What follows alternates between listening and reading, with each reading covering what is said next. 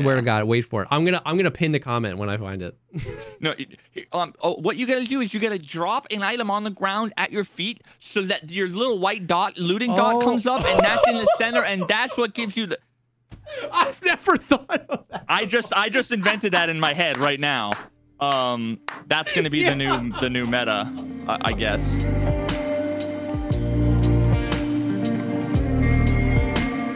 What's up, everyone? Welcome to the podcast, the show dedicated to talking about all the bonkers things in life, like music, content creation, and video games. I'm one of your co-hosts, Jesse Kazam. And I am the Bionic Man. The Bionic Man. Yeah, I had we're doing the podcast late. It's another Saturday episode because on Thursday I had a procedure done. I think we've talked before about my like acid reflux, esophagus, cough shit. So I had an endoscopy, and as a part of that, they actually attach on this little tiny computer pill chip thing to the inside of my esophagus, and it sits there for like a week and measures the acidity in my esophagus, and it connects remotely to this little perfect timing. You guys hear that? I have to tap my microphone for it to pick my it noise up. gate. So it wirelessly connects to this thing, this little thing I have to carry around with me, and updates my like esophagus acid levels, and then I have a little diary I need to write down everything I eat, when I lie down, when I stand back up. It's crazy. Yeah, it's a pain in my balls, dude. What is the beeping? Is that just like, hey, write this down? Or is that like, hey, drink some water? Oh, no, honestly, I think it's just like it loses connection briefly. But it just does it all day long. It's so annoying. It's just like standing here, I'm like, I don't know what to do, you know? That's wild. Yeah, so that's You what are I've the been up Bionic to. Man. Yeah, I had How's it feel to be a cyborg? refluxy. Oh. Acidic.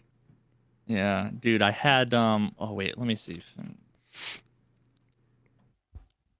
I had a solid I think it's 100 mil, 100 cc, 100 part, 100 some quantity 100 of grams. fentanyl.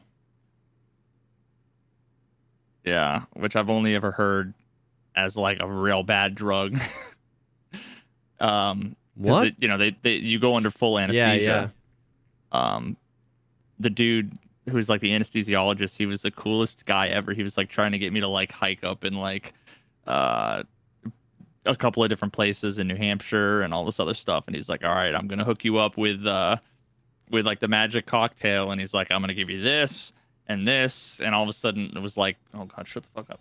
Like 10 seconds later, I was just like, oh my god, bro, dude, that is, dude, I've like thought about that before, just like how unbelievable that science is and how we got to the point where we're confident enough to just like inject these chemicals into a human and they just wake up 8 hours later with a new whatever leg or heart or a chip in their esophagus.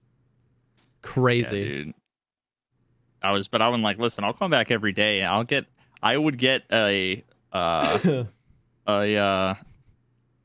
the fuck's it called? You guys do microdosing?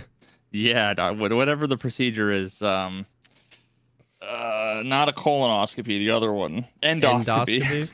I wouldn't do it for a colonoscopy, but for endoscopy, I'm like, yo, if I can come in every day and get a hit of that, you can scope my throat as much as you want.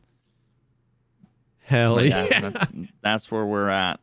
What's up with you? How's your esophagus? I am actually getting sick again. So that's fun. Kids, man. Permanent sickness machines. Somebody was like, it like the kind of like constant sickness normally ends when your youngest is in about second grade. And I was like, that's like 5 years from now. I was like, oh, when sick. They stop putting everything in their mouth. Yeah. And I was like 6. So only like 5 more years of basically constantly being sick. Ugh. Gross, dude. Yeah. Ugh. And you're gonna be sticky the whole time too. Yeah.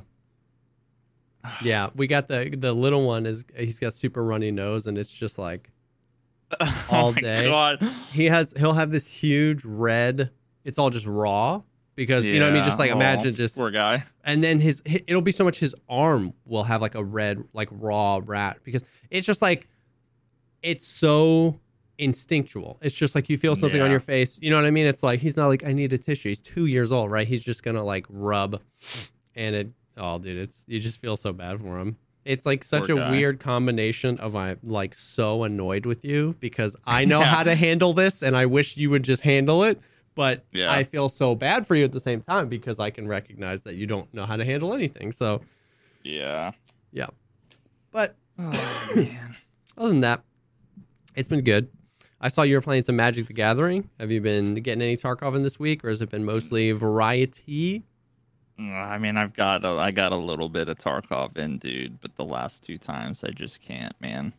I just can't. A couple of days ago, I had a fun little moment where I was trying to do, I think, like a combination of like Tarkov Shooter and Shooter Born in Heaven and stuff. So I was on Woods, trying to do a bunch of stuff, and I was literally talking about how, like, it seems, you know how I'm always like, I feel like I'm in the Twilight Zone. Like, I don't understand how people are playing and how, like, the Tarkov is a game where, you know, some percentage of the time you're just walking and you just die. You're just going to die. Yeah. And I was like, the percentage of times where I'm the one just dying versus the one who's just killing people, it's like 9 to 1. Yeah. It's like it's an unreasonable like distribution that has felt just not good for so long for me. Not to mention all of the issues, you know, that we've talked about a million times and I've done a million videos on. And while I was like venting about that on stream, instantly get like my arm blacked out, my leg blacked out, and I'm like, oh my god, like, are you kidding? You know, here like, we go. I end up killing a dude, naked guy with a Mosin. And then later on in the same raid, I'm like about ready to snipe a guy that's like 120 meters away, and he's like standing still, and all of a sudden someone comes up behind me, and I see it's like a dude who's like semi-geared, but he had his hatchet out. And he's like, hey, man, that naked guy with the Mosin stream sniping you. And what a layered statement. How would you know he's doing it? How do you know who I am? How do you know? Like, that's so weird. It's less weird if you're like, hey, I'm stream sniping you. But to randomly come up and say that guy's stream sniping you. Yeah, so I ended up now I had seen his name in game, and he had joined my Discord like 5 minutes before. So I sent him a DM. I'm like, hey, yo, go fuck yourself. Yeah. Like, you're a piece of shit. Because I'm just like so frustrated. Yeah. You know, like clearly, and the guy ended up basically telling me that for quite some time, a group of people that he's familiar with has been specifically targeting me and stream sniping me. Sick. Which explains a lot. It explains a non-zero amount of the bullshit that I experience, where it's like, why would anybody be there? How unlucky can I be? And that's what's crazy is that, like, and this is, I think, an important part of the point you're making there, is that Tarkov in and of itself has a certain amount of the just like random chance encounters. Tarkov with all of the issues means we're so close to a boiling point already. So like you just acknowledged it. You were like, it explains a non-zero amount. You're not like, oh, well, that explains everything. All my deaths, I'm going to attribute it to that guy. But playing Tarkov, you exist so close to the line that a group of guys that stream snipe you, that actually hit you 3 or 4 times a day, can push you all the way over the edge, because all of the Tarkov bullcrap gets all of us so close. So just a few additional, like, forceful deaths that are like weird or sus or frustrating is all it takes to just be like, this game. You know what I mean? Like, it's great. So they only have to successfully do that 2, 3, 4 raids a night, and it's game over, because it's just like, what? Every raid that isn't bullshit, which is like 1 out of every 3 raids. Yeah. You know, or 1 out of every 4. Yeah. Which would otherwise, those would be the redeeming raids. Yes.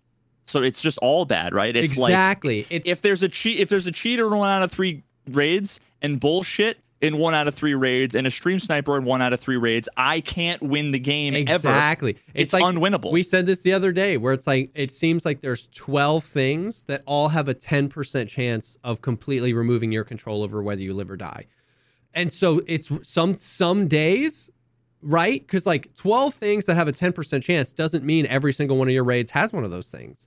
Yep. Some days you get 8 raids in a row that feel great. Some days you get 14 raids in a row that feel like garbage. So it's a pretty significant thing to just add another thing. Now that 12 things is 13 things, because there's a group of guys stream sniping me.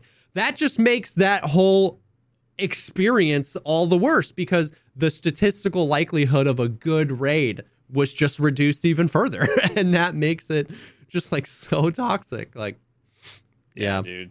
So, I mean, and he said it's like a group of people like that he's known for years. It sounded like it's a decent sized group, and he basically said they're like known, like it's like a cheating group, like they cheat. So I don't know if they're cheating in Tarkov, but one thing I do know, and nobody's ever really talked about this before, but I mean at this point I just don't fucking care. I'm just gonna come out and say it, that there are cheats out there that will allow you to essentially tie yourself to someone else's account. Yeah, I've heard and of this. It will put you in whatever lobbies, like whatever the queue is, it'll put you in their queue. You like lobby follow them, like it just like attach. Yeah, I've heard of this. This happened to like Ghost Freak and a few other people for literally like months and months and months. You'd have the same person. You'd hide your screen. You'd change servers. They'd be in your next raid. And see, so.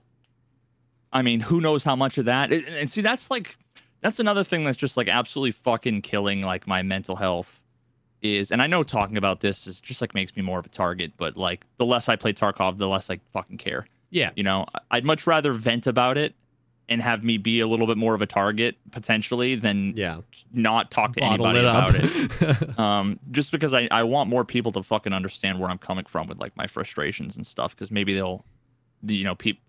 a non-zero number of people will stop being like, oh, all he does is bitch and moan about the game and it's a skill issue. You can say skill issue all you want, but none of you fucking clowns have people literally specifically targeting you, cheating, and killing you and having all the information. Like, I'm not playing the same. I've been saying I'm not playing the same game as you. Yeah. Well, now, I mean, you literally have cheaters admitting it. Yeah. Like, and the great thing, like, think about how the more cheating becomes a problem, it's been harder for the casual player to die to maybe explainable things and not think cheats. We've talked about that phenomenon, right? Like it's like poisoning the well. Now that we like knowing that there's a really bad cheating problem means it's really hard to not think that maybe there was a cheater when maybe there was another explanation. So like that's an analogy that hopefully like a more casual player can understand. Now think about that same logic applied to a literal cheater admitting to you that cheaters and stream snipers target you. How does that not poison the well mentally? That when you're super frustrated at the game, you might deep down know that maybe that was explainable, but you'll also be like, but also maybe it's these guys. Just like we're all poisoned in the like, was that desync or was that a cheater? Was that sus or was it not? And we don't know anymore. And that's like the robbery there because we're like, oh, now you have that other layer of like, are these freaking jabronis stream sniping me again? Like, how could that not affect the mental aspect of it? You know what I mean? Like, Yeah, it really is like because as someone who's like I try to be critical thinker and open-minded and reasonable and skeptical about all of these things. So like at least before when it was, I mean, I always knew that there were people that would like, wanted to mess with me and stuff like that, but it wasn't as common, as I think it has been recently.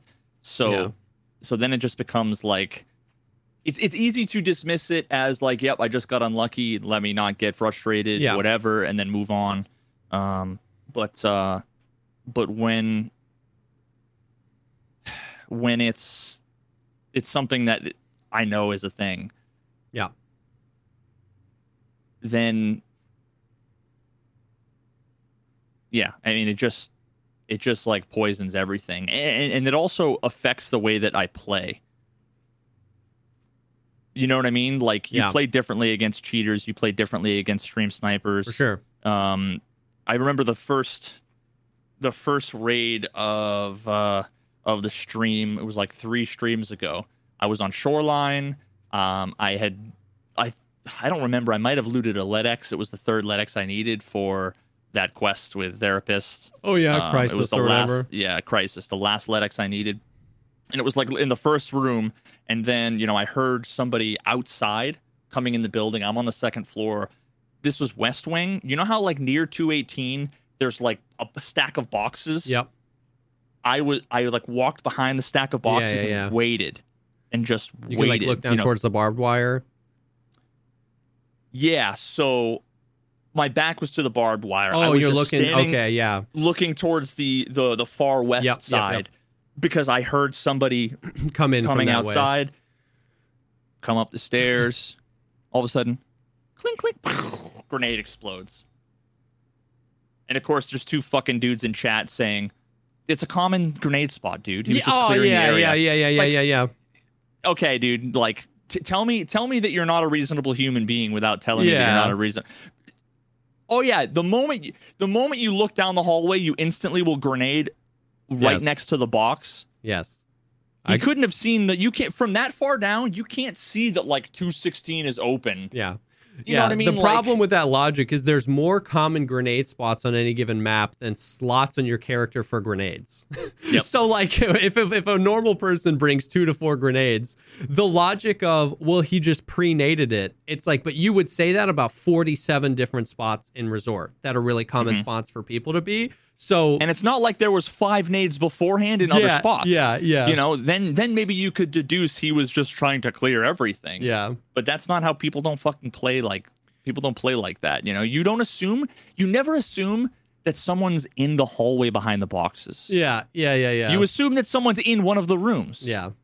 So then there was that, and then yesterday, first raid of the day, the one and only raid, because at that point I'm like, I just can't. I just can't play the game anymore. I was doing the quest on Woods where you try to get 3 kills with a bolt action. Oh, yeah. And I went over into the like the little scav camp with all like the medical and food stuff. Yeah. Ended up like killing a scav. Like 7 minutes had gone by, and I was like waiting because I heard someone in the distance, and I was like kind of trying to see if I could get an angle on like a shooter shot. But I just never saw anybody. It was like a long time went by. Yeah.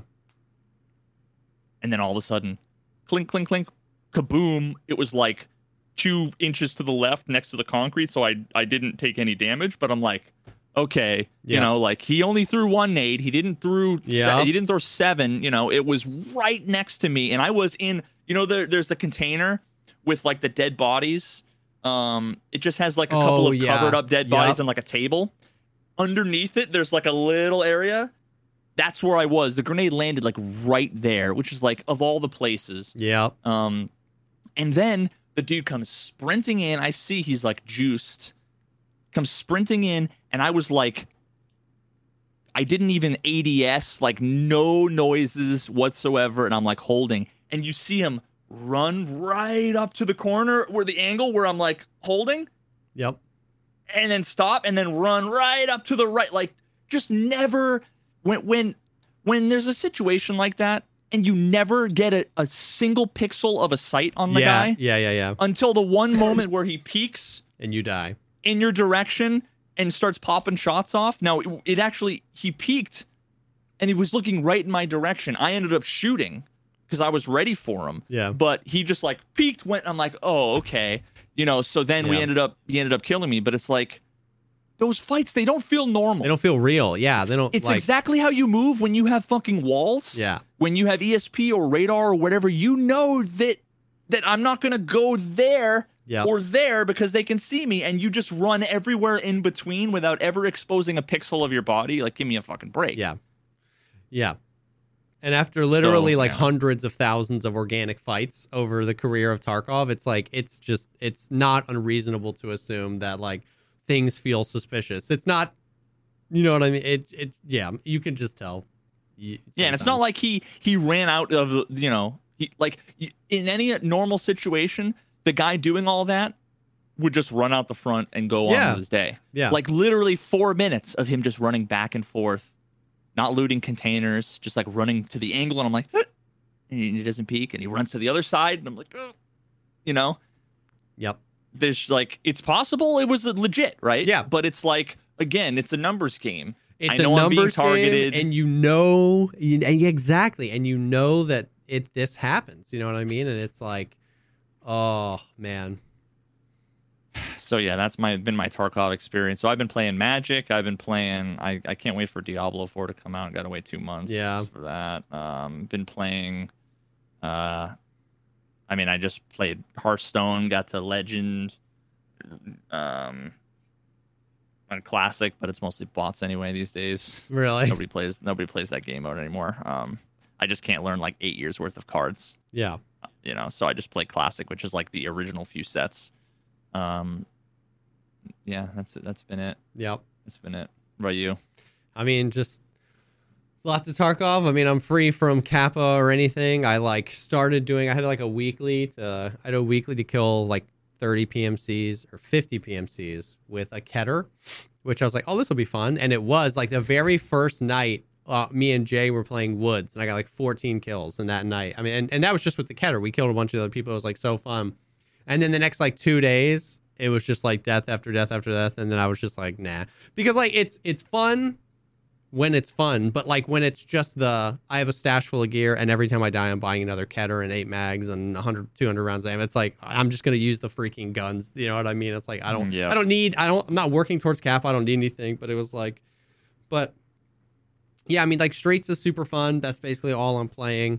We had another like insane DC. We were playing last night with Desmond and Seal, and Desmond team killed me. It was just like communication, and like because it was Desmond, I was like, okay, clip that and let's pull it up, because like we were on Streets, and I was like, I mean, I was 3 business days behind this like pillar. Like I was much closer.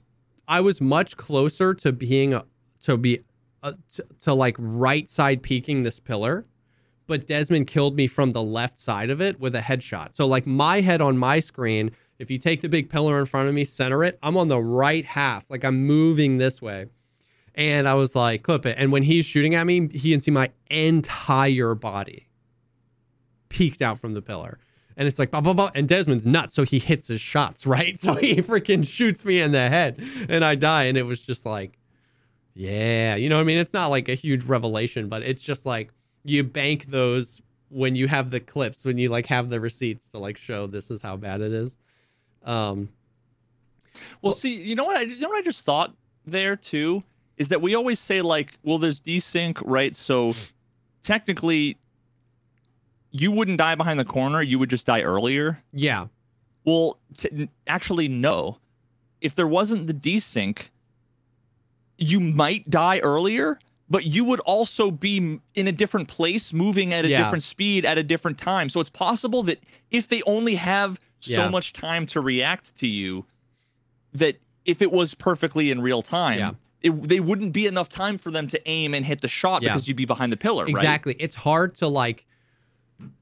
It's hard to understand what actually would have happened in an encounter, because what it seems like is two unreliable sources present information to the almighty server, and the almighty server doesn't decide what's reliable from your story and what's reliable from your story. It just goes, you were the right one. So like, it feels like the server authenticating either one, both sides of the story have bad data. On Desmond's side, I was way out. On my side, I was way in. But where were the true and actual positions of each person at that time? You know what I mean? Would it have been somewhere in the middle where I was getting back behind cover while Desmond was still peeking, and actually he wouldn't have got any shots on me, and maybe it would have been like an engagement there or whatever, or I could have said, hey, that was me. But because it just goes, oh, this is the one, it still feels like almost it's like enough desync that if it was fixed, it actually might have changed the tide of a fight, not just been like, oh, you would have died on that peak.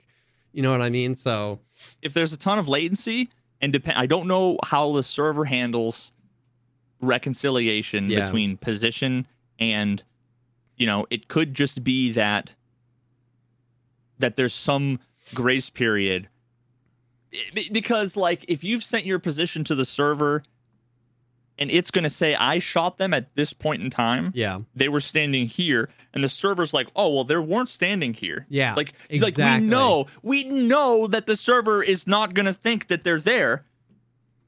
It's going to think that you're here. It's either going to have to say, like, no, your bullets don't count. Yeah. Which sucks. Or it's going to have to say, yes, they do count, which sucks for the other person. Other guy. Or they say, sure, it always counts. Yep. Exactly. Or they say, which will always reward the person shooting. Yeah. And moving. Or maybe there's some like wiggle room where it's like, as long as you're within 3 feet or something, then they will respect what you saw, because otherwise, see, the thing is that like, if I was implementing, I'm not saying this is how they do it. I'm just saying, like, for the sake of argument, if I did not care about the truth of the situation, but I just wanted things to seem the least broken total for everybody, it's make it fucking totally client authoritative. You'll die behind a wall and people will say desync, but then the other person who's doing the killing will be like, yeah, I fucking own them. They won't realize it, right? But if you lay into somebody and you see blood and you headshot, oh, God. I think good. OBS is probably gonna crash. Am I frozen? You're frozen on Discord. God. Yeah. Well, that just I don't know what the people who are watching on YouTube are gonna see. Probably just like snap to this.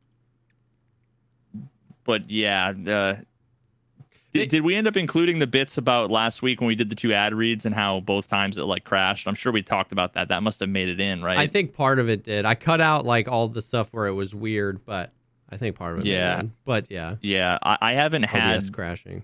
I haven't had OBS crash and my internet die a single time since the last podcast we did. I have made some friends with some InfoSec folks over the years, and I'm gonna have them fucking take a look at this. I might need to call them up. Yeah. Yikes.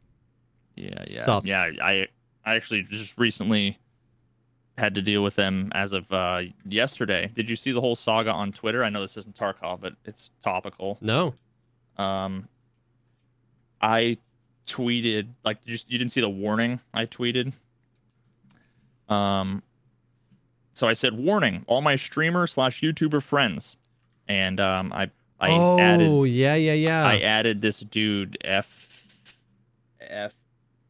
L Scotty, Skotty. I don't know. Yeah. He's a fucking scumbag. I said him and presumably others are posing as representatives for companies that want to sponsor YouTube videos and streams, and in a nutshell, they send you malware hidden in quote-unquote contracts. Don't open. Apparently, this is what hit Lioness Tech Tips. Yeah. I know nothing about what happened other than people have been saying that's what happened to LTT. That's what happened to LTT. But yeah, I actually finished a contacts comparison video recently and was like waiting to finish it because I was in talks with this guy, He's like, oh, I'll pay you, X amount of dollars for a 35-second fucking ad read in your video for like, have you heard of the company TrueLancer? It's like freelance services, kind of similar to Fiverr. Yeah. He and his Twitter, he had like 1,200 followers. His Twitter, had like website information and, whatever. And it's like as legitimate as somebody can look. He sent me a Google Drive link. And I downloaded it, and then, well, actually, no, I went to go click on it, and it was a dead link. And I'm like, oh, there's nothing there. So then he was like, oh, I updated it. Go take a look here, and it was password protected. And already, like, the number of steps that I had to go through and all this stuff, I'm like, But then when he responded back with the updated link, like 10 hours later, and I was like in bed on my laptop on my Mac, I finally got a new MacBook. Macs just don't have the same virus worries and stuff like that. So I ended up opening up the fucking RAR file after downloading it, and I see there's two files. There's a video, which was like the TrueLancer, the B-roll or whatever you would put in for the ad. And then the other thing I saw was contract agreement for YouTube partners .pdf.scr. And I'm like, what the fuck is that? And then I see size 1.42 gigabytes. Yo. That's a big PDF, That's a large PDF. Yeah, so we had that. So I already was like, I instantly responded back because the guy was like, oh, he kept saying too, let me know when you open it. Not let me know when you sign the contract. Geez. Let me know when you open it. Like rock hard for fucking, let me know. I can't wait for you to open the contract. Bro. You fucking idiot.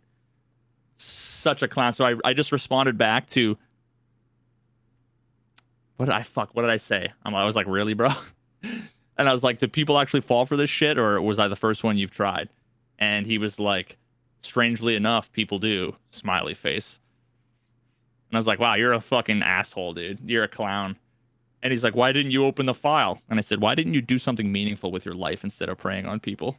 And of course, I reported him, but he literally still has, he's got the blue check mark. He paid for Twitter, whatever. I reported him. He did. And his account's still there. It still says TrueLancer. He's still got the website. I emailed TrueLancer and was like, this guy's trying to scam people. But what ended up happening was an associate of mine who will remain anonymous. He went through and did the whole fucking analysis, opened it up in like a VM, did the whole thing. And I have like a full fucking report. So all of those gigabytes is literally just garbage data appended onto the end of a small file to fill it up. Presumably because like Google Drive and other pieces of software, they don't virus or malware scan above a certain file size limit. I think that's also why they password protect it too and like throw it in a fucking RAR. But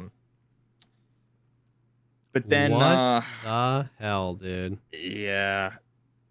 And then let me look. He said basically what it does is it's a credential harvester, and it steals your like crypto wallets, and it like connects to like Telegram channels and a bunch of like specific IP addresses and harvests a bunch of information, all of your session data on your browsers. Yep. It grabs all of that. It fucking owns you. And sends it all off to wherever. Now I don't think it was targeted because there were other people who responded, like other even smaller YouTubers and Twitch streamers who sent pictures of that guy in their DMs being like, yo, you want to do fucking this sponsored whatever? Dude. Yeah, so I'm going to have to talk to him and or some other folks I know to see if we can't figure out what the fuck is going on.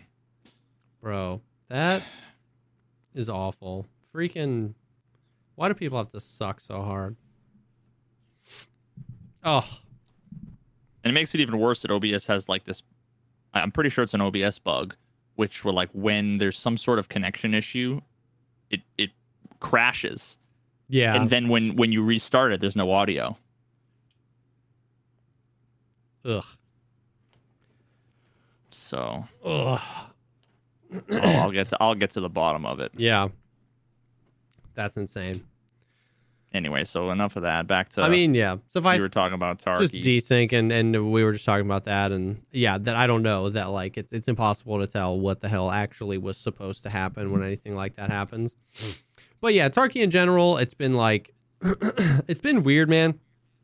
Obviously, I know, and there's two types of people that listen to the podcast: people that know and understand where we are with Tarkov and enjoy it because it's cathartic, and people who are like, "Oh my god, you guys just whine and complain." There's nothing new, right? We've talked about everything. It's just like imagine listening to a podcast that you hate listening to. Yeah, imagine like signing up to listen to a 2.5 hour thing that you know you hate. Yeah, see, the difference is that like people are like, why do you fucking play the game and do a podcast when you complain? It's like, well, there's a number of reasons that we don't have to explain why. Yeah. But let's just say it's just money. I mean, I'm doing something that I don't want to do for money. You're doing something you don't want to do for no money. Who's more unreasonable? Exactly. Who's more unreasonable? Yo. But all the positive people, we appreciate you. For real. It's overwhelmingly positive, you know what I mean? My favorite is when it's like streamers don't criticize the game. It's like, let me introduce you to the podcast. Criticism of the game 2 hours a week. You know what I mean? Anyways. But yeah, so Tarkov's been more of the same. It's been like, so I know this is going to make you like, not like, because we've talked about it before. I feel like my survival rate is going down like steadily. Like it hit a point where it was like in the low 70s and it's just been like for probably a month now, steadily going down. I feel like I'm dying. Like the fact that my survival rate right now is 61% blows me away. Because if I had to guess, I imagine I die more than half of my raids. Like it feels that way. But I'm making money, like hand over fist. Like I went from like 24 million to like 37 million in the past 2 weeks. And we were kind of dissecting how like bad that feels. Like it doesn't even. If you're newer to the game, money going up is an addicting dopamine hit, right? Like more money, more gear, more better ammo and stuff like that. But like 6,000 hours into the game, like I feel like I'm losing all the time and that the fights aren't fun or meaningful and I'm making a bunch of money. It starts to have me question like, why? Like, what is this money for? Like, I don't like, you know what I mean? It's been like a weird, and I know like we've said before, a lot of it is because I play with the duo and I get a bunch of stuff back in insurance and stuff like that. And, you know, it's a lot easier to win fights when you've got somebody, when I get hurt, I can fall back. But it's just been, it's so weird that like as my survival rate goes down, my money goes up. And it's just like, it's just this weird, like, I don't know. It just feels weird. You know what I mean? I don't know. Do you think it's, I guess why is that? Is it? I think it's a combination of like the way I loot. I prioritize gear over valuables. So where I'm at right now in my wipe, so like early wipe, every time I die, I have to buy a lot of stuff. Where I'm at now with my wipe is every time I die, I don't have to buy anything. Like I don't have to buy anything. I have armors, helmets, guns, pistol grips, magazines, ammo, contacts, meds. I don't have to buy anything. So, and if I don't have to buy anything, and let's say like 45% of the time when I die, I get most of that gear back in insurance, then every time I win, it's just straight profit, right? Like, you know what I mean? Like, and I'm playing basically exclusively streets. I don't even have any of the good streets keys, by the way. And it's just like the loot on streets is insane. So it's just like, dude, it's the complete opposite for me. Every raid, if I survive a raid, I have to repair my armor, which is either wicked expensive or it's a huge chunk of the 700,000 ruble armor repair kit. Yeah. And then I have to buy another Salewa, another Propitol. Yeah.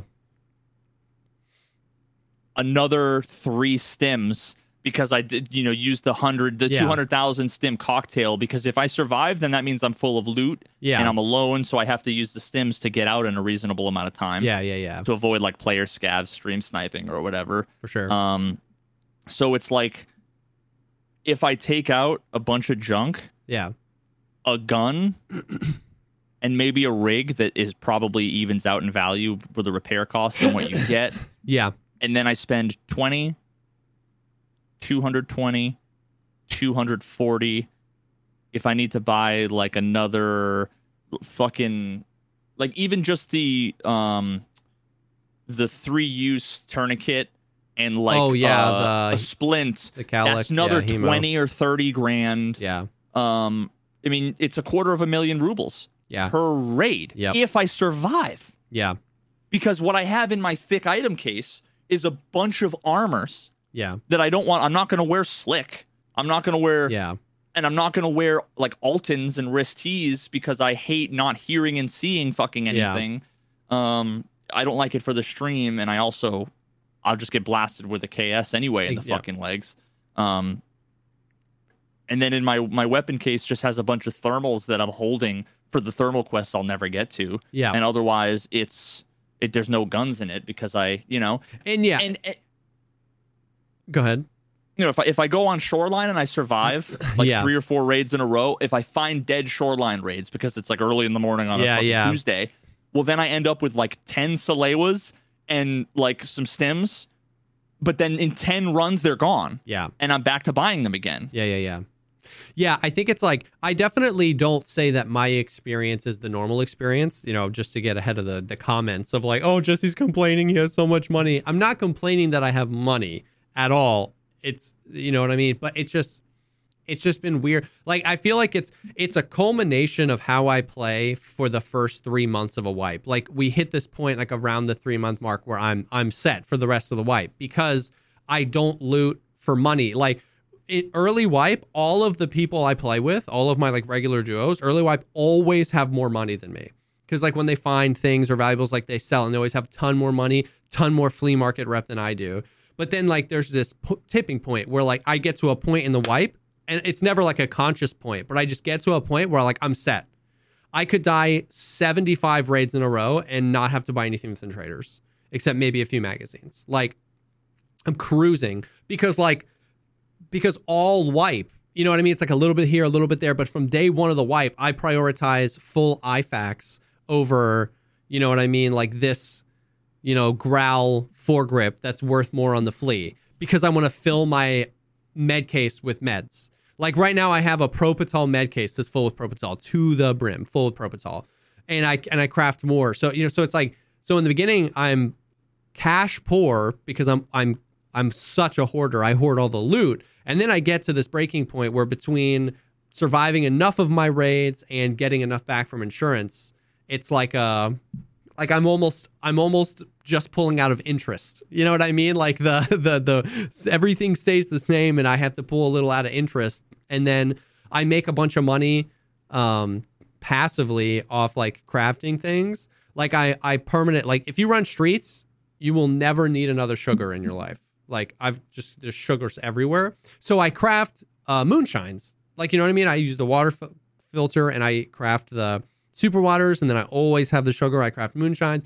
I almost have a fridge full of moonshines right now. And it's like when it gets full, I don't really care what to do with them. So I'm going to sell them all for 270,000 rubles and make 8 million, just like right there off moonshine. Your fridge, you have more than I have in like all my cases. Yeah. It's like, so, and then I'm crafting Propital nonstop. So if I wanted to sell a bunch of those for money, I could.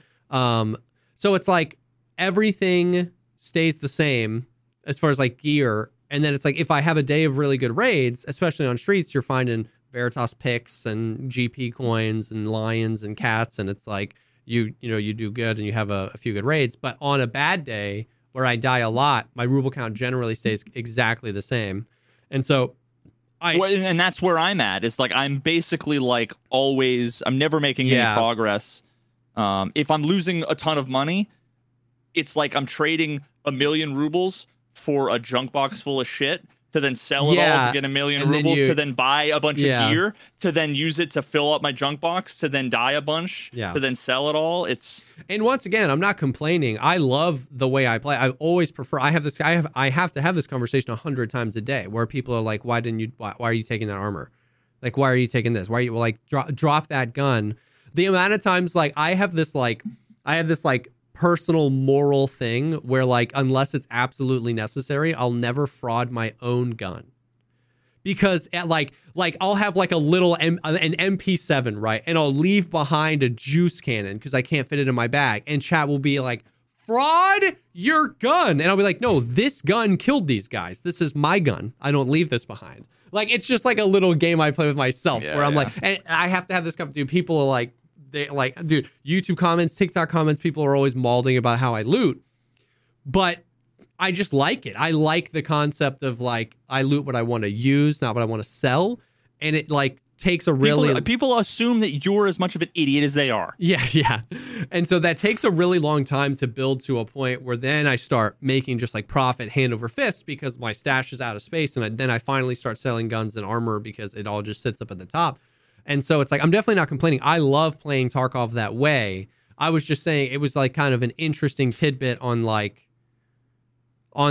are we doing? Like, why do we play the game? And once again, I know if you're new to the game, like if you're new to the game and you don't understand how we are wondering like, what's the point? Why keep playing the game? That's fine. Like, I want you to enjoy that honeymoon period. You know what I mean? But like, I kind of put this down later of like, I've been getting the question a lot recently, like what happens when the game has no wipes, which obviously is like, A, we don't know if that'll ever happen. B, if it does happen, it's so far from now that so many other things could happen in the game between now and then that answer the question for us before we get to that point. So it's kind of like, I don't really engage with that question a lot, but it was just like, I think what happened was we stumbled into such a good analogy last week on the podcast, and I've been ruminating on it. It's been living in my brain nonstop. This concept of like, when you want endgame, you know, when you want like, which endgame could almost be used to describe the player has completed the main objectives, but we'd like the passionate players to basically play in perpetuity. How do we maximize playtime with minimal dev effort? Feels like a general way to explain endgame. It doesn't mean there needs to be a raid. That was just how World of Warcraft created endgame. They would create these raids. Yeah. And so last week we talked about how like when the player has arrived at whatever it is, let's say max traders for Tarkov, because Kappa is very unobtainable for the average player. But like, let's say max traders, they've done all that the game really wants them to do. Like, we talked last week about like, there's two ways to go. You either make something easily accessible and infinitely repeatable in search for a thing that's very rare, or you make something like, or you give the player the tool to build their own experience over and over and over and over and over again. And that experience is it, you know? So you either go Daisy, like Rust. Daisy or like Diablo. Rust, or you go Diablo WoW, right? Yeah. And me and Velian were talking about, like, I was brought back to that analogy. We were talking about keys. He was doing kind of like a video. He bought the marked key on Streets. And so he was going to do 10 uses of the marked key. How much should I pay for it? You know, was it worth it? You know what I mean? And it was like, and then Ann Munition was watching us play, and she even tweeted, she didn't even know that he was doing that, but she ended up tweeting out, she was like, man, why is it that when we open a marked room, we get like a P90 and an ammo case? Like, these are like the rarest, you know, the best you can get is an ammo case. Normally you just get a P90 and some regular ammo. People are opening the dorms marked room to completely nothing, like not even Keter ammo, like completely nothing. And me and Valiant, I ended up back at that analogy where I was like, we exist, the marked keys, the high value keys exist, or the marked key specifically, exist completely in the middle, which is what makes them feel very bad. And I told this to Valiant, and he like blew his mind, and he was like, yes. I was like, if the marked key had one use or two uses when you found it, but the key was rare, very rare, and it was a guarantee like Omega Juice, like weapons case, that might even be full of weapons, Dude, I would go in with a 5-man and I would have them, you fucking clear west side, you clear east side, everybody hunker down. Imagine it loot so juiced you could actually enough juice to like split with a squad. Like, I found the key. If you guys come with me, I'm going to give you some loot. That would be fun, and it wouldn't break the economy too much because the key, like the rarity of the key, would make up for it, right? So it's not like everybody's doing this all the time. And if you can't flee the key, let me finish the thought real quick. Or you go the other way where the marked key has 200 uses and they're easy to obtain, but the chance of finding rare loot in there is very low. It's one, like, let's say the marked key is the only place in Tarkov you can find a weapons case. Yeah. That's how WoW does it. This raid is the only place in the game you can find this armor. And it's 1 out of 100 Do raids. it 1,000 times and you might find it. Yeah. Either of those realities are fun. More fun than we have now for keys. Because you either get the key and then the fun is the farm. I'm not saying, by the way, I'm not saying the Venn diagram of every Tarkov player would find both of those things fun. I'm saying compared to what we have, that's objectively better game design because there's a large group of people that do find fun in the grind, in the farm, right? I'm going to farm this and I'm going to hope for the goated spawn. I'm going to hope for the weapons case full of loot, but it's going to happen very rare. But the key needs to be accessible if that's the case. Or the key should be rare. You can't buy it off the flea. It's only one use, but it's not so in the butt-so loot. Yeah. What we have is an expensive, rare key with 10 uses, and you could legitimately go all 10 of those uses and not find anything, and just find like a mutant is the best thing. I got an injector case is the one thing I found in 10 uses. Or you could find 3 of those. The first key Velian used, he found 3 injector cases, 2 docs cases, a dog tag case, and an ammo case in the 10 uses. But the second one, the one he did for the video, he found a ammo case. That was it. Other than like guns, which are often bad guns. You know what I mean? Like, so I was brought back to that analogy of like the Tarkov kind of exists in the middle where when you arrive at level 42 or at Kappa or at 15, whatever your goal is, the game doesn't really provide you infinitely farmable content that's fun, which the example we were using last week was the bosses. If the bosses were easier, it'd be more fun to farm. And if they had like, you know, if it, like all the bosses can spawn a red key card. It's really rare, but nobody, this is actually a great example. Nobody farms Killa or like Sturman for a red key card. They just farm the shoreline spot because why deal with the shitty boss AI if it spawns on shoreline? When there's 3 red key cards exactly. spawns and you don't have to so shoot like or kill if anybody. Sturman was not easy but not impossible and he spawned more, you might farm Sturman for the red key card. You know what I mean? So it's like but the point is that you get to a place in Tarkov and Tarkov doesn't provide you an accessible thing to farm for high level loot. And it doesn't provide you a rare thing to do for high-level loot.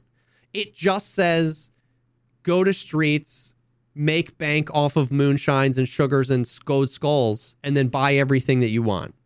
Yep. And that's the rub. That's the difference between, you know, like, I'm trying to think of an example. I don't know. That's like the difference between like earning a first place championship in your race. It's a difference. It's the difference between earning your first place championship in this track and field race or buying a 30-minute head start. Yeah. You're like, I won with my money. That doesn't feel as good. And the game doesn't really do that. And we talked about that last week, and I have just been ruminating on that. And then I was like, man, we could apply the same exact logic to keys, where like it arrives at a fork in the road and decides to plow through the middle and not go either direction.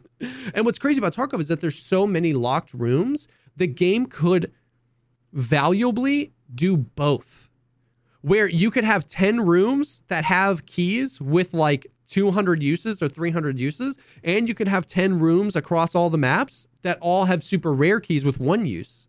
And then the player could actually vacillate between the two. You could be farming this room and then find this nutty key and be like, okay, guys, we got to get the squad. And because both of them are balanced between like the rarity of the key and the rarity of the loot in the common key, it wouldn't even necessarily break the economy. And I don't care about the economy because the economy's already broken. Like, people talk about, like, whenever we throw out ideas, people are like, well, yeah, but then it would break the economy. Sheaf, I love Sheaf, by the way. Like, I love this man. This isn't a diss on him. He just did a 24-hour stream. He made 116 million rubles in 24 hours. All he did was play Streets. 116 million rubles in 24 hours. But don't do anything for the casuals that could break the economy. It's like you can be as rich as you want in this game. Just freaking scav Streets, PMC Streets, profit. Yeah, like and presumably he probably plays on the deadest raids, the deadest servers that he can, because that's just like, no shade, but that's just the streamer meta. Yeah, that's the streamer. All the streamers that want to maximize their money, I promise you, they play on strategically the deadest servers that they can. Yeah, I don't know. So no, one of the things I wanted to say that I think is meaningful is,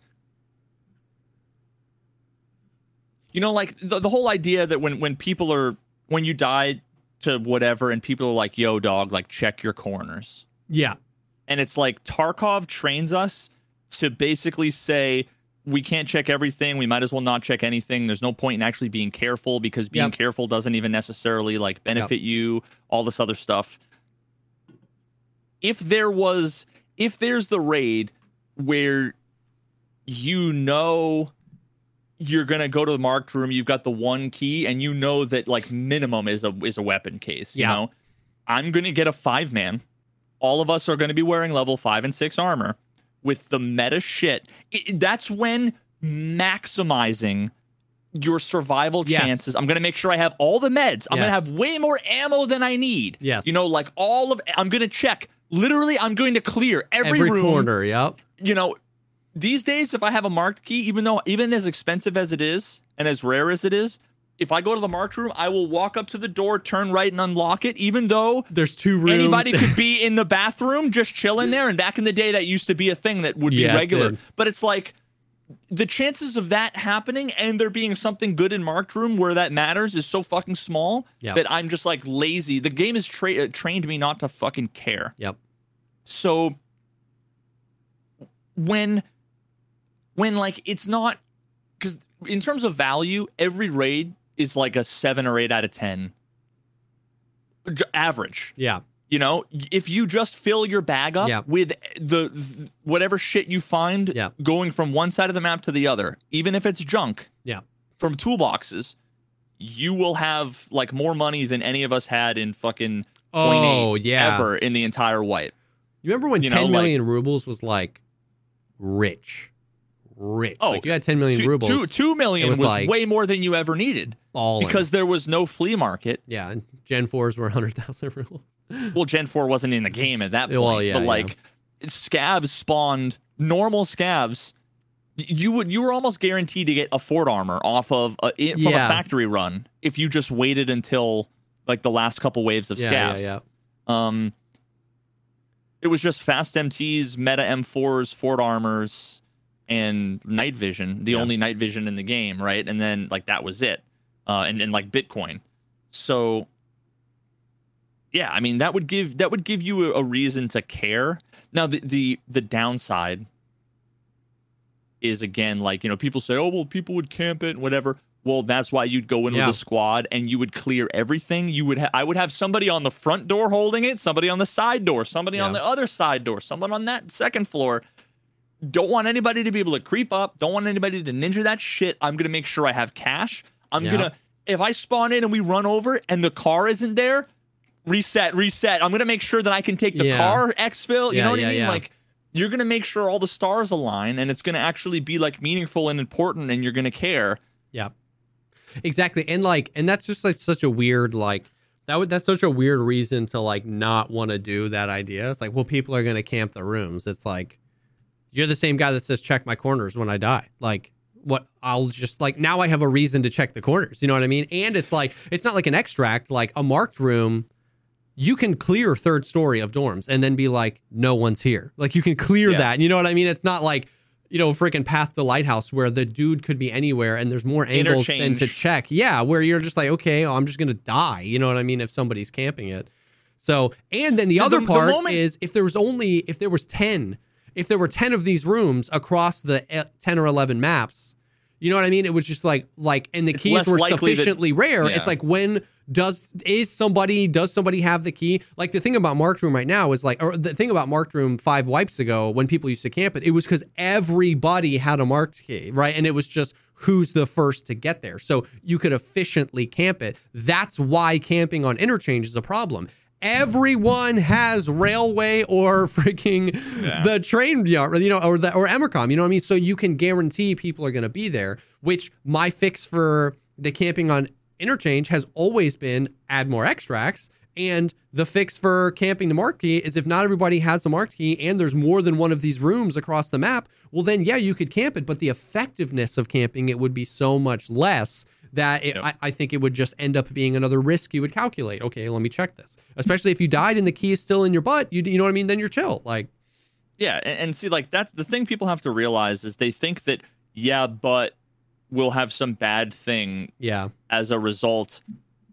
That is going to be the truth no matter what. For anything. The moment you make something good enough that you're going to want it, someone else is going to want it too. Exactly. And that's the nature of the game, is that people, it's either going to be cheaters or campers or exploiters or squads or whatever that are going to want to min-max the thing. And that's part of that is the game design's job to address that, as well as the player's job within their control, hopefully, hopefully driven by the game design to be able to deal with that, Yes.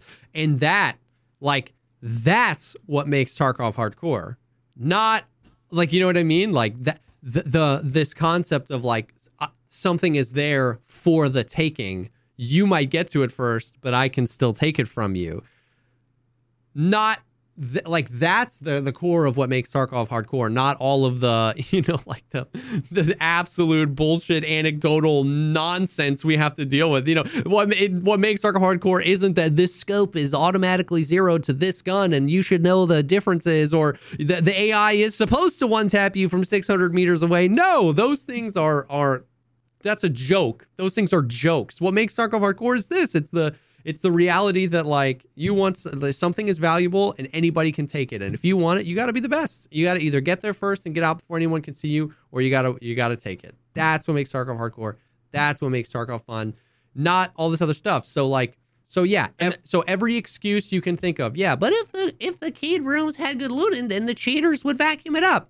It's like, what do you want then? Like, where do you take that logic? Should everything in the game be 1 ruble and we should all have max traders? Because that would be a guaranteed way. You want to get rid of cheating in Tarkov by that logic? Every player has 1 billion rubles when they start their account. Everything from the traders is free, and we're all max level. Well, why would you RMT? You mean it's like Call of Duty loadouts? Why would you RMT? So, like, where's the logical conclusion there? You know what I mean? Like, we should make cool stuff for the game. And then the game developers they should be equipped to deal with the other things. But it's like, oh my god, like I hate that so much. Like, oh, but there's no logical conclusion, because what happens is you say, I want to make the stuff expensive in the marked room. The reasoning that they have is, I'm gonna camp that room then. Yeah, and then they go, people are gonna camp that room then. You know that they are instantly like, oh my god, well then, I'm gonna, like, now I'm incentivized to do it. Oh wait, sorry, but that's gonna be a problem for all of the rats, definitely not me. Yeah.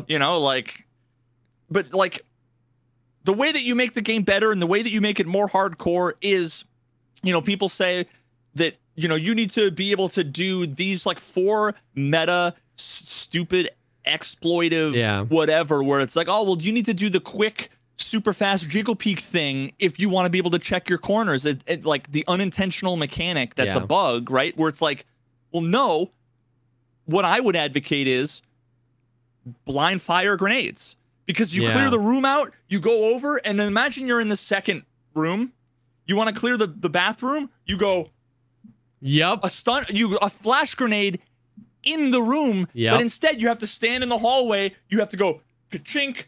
The person standing in there, they're already going to push you. You're fucked if they push you. And then it's like super awkward and hard to line up where the grenade is going to go because it's totally ambiguous. I know there's no crosshair. I'm not saying there should be a crosshair. No, yeah. But like, let me put it to you this way.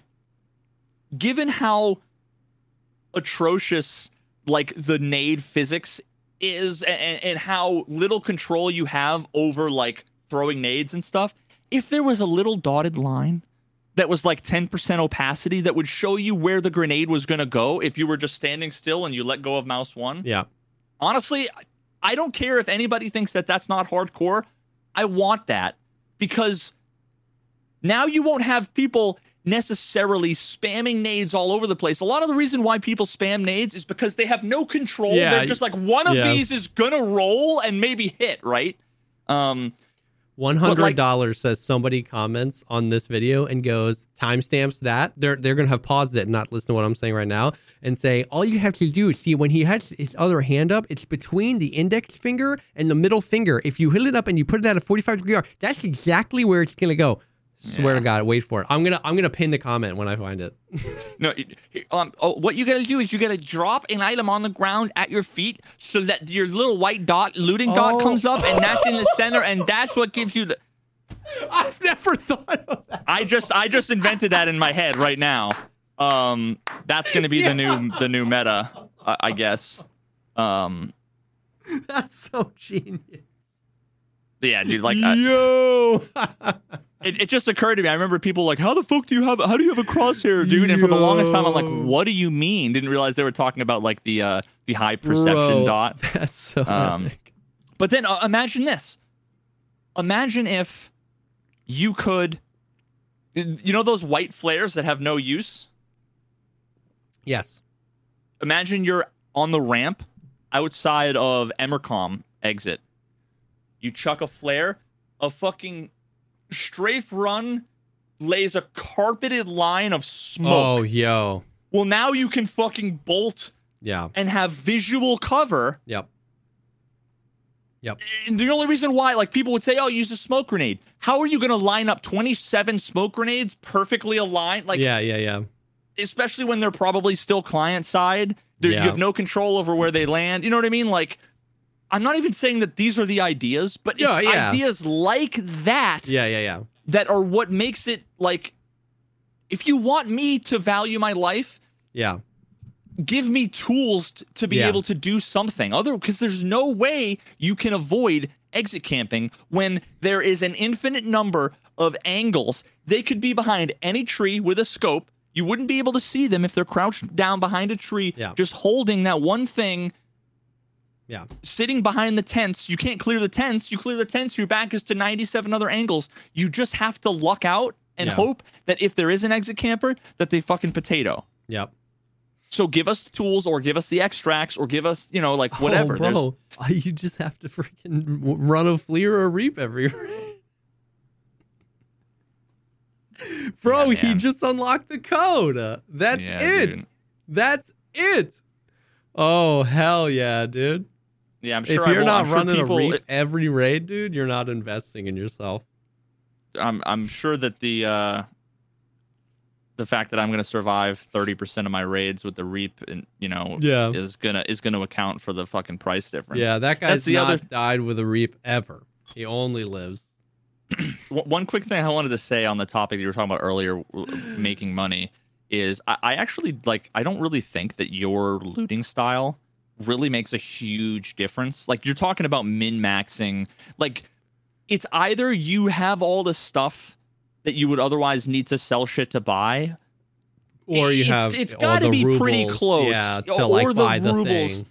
What to me is more significant is, again, think about conceptually.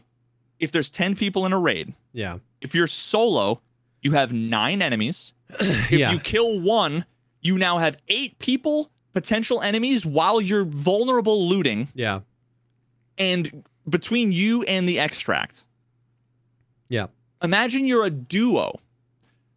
If you kill one person, first of all, I don't know. I mean, you're not twice as likely or whatever. I don't know what the numbers are, right? But, like, it's not super far off from twice as likely to kill that person when you have two people, and or half as likely to die, right? Because it's like, if they can only shoot one person, it might be you, it might be the other person, right? So rather than have 8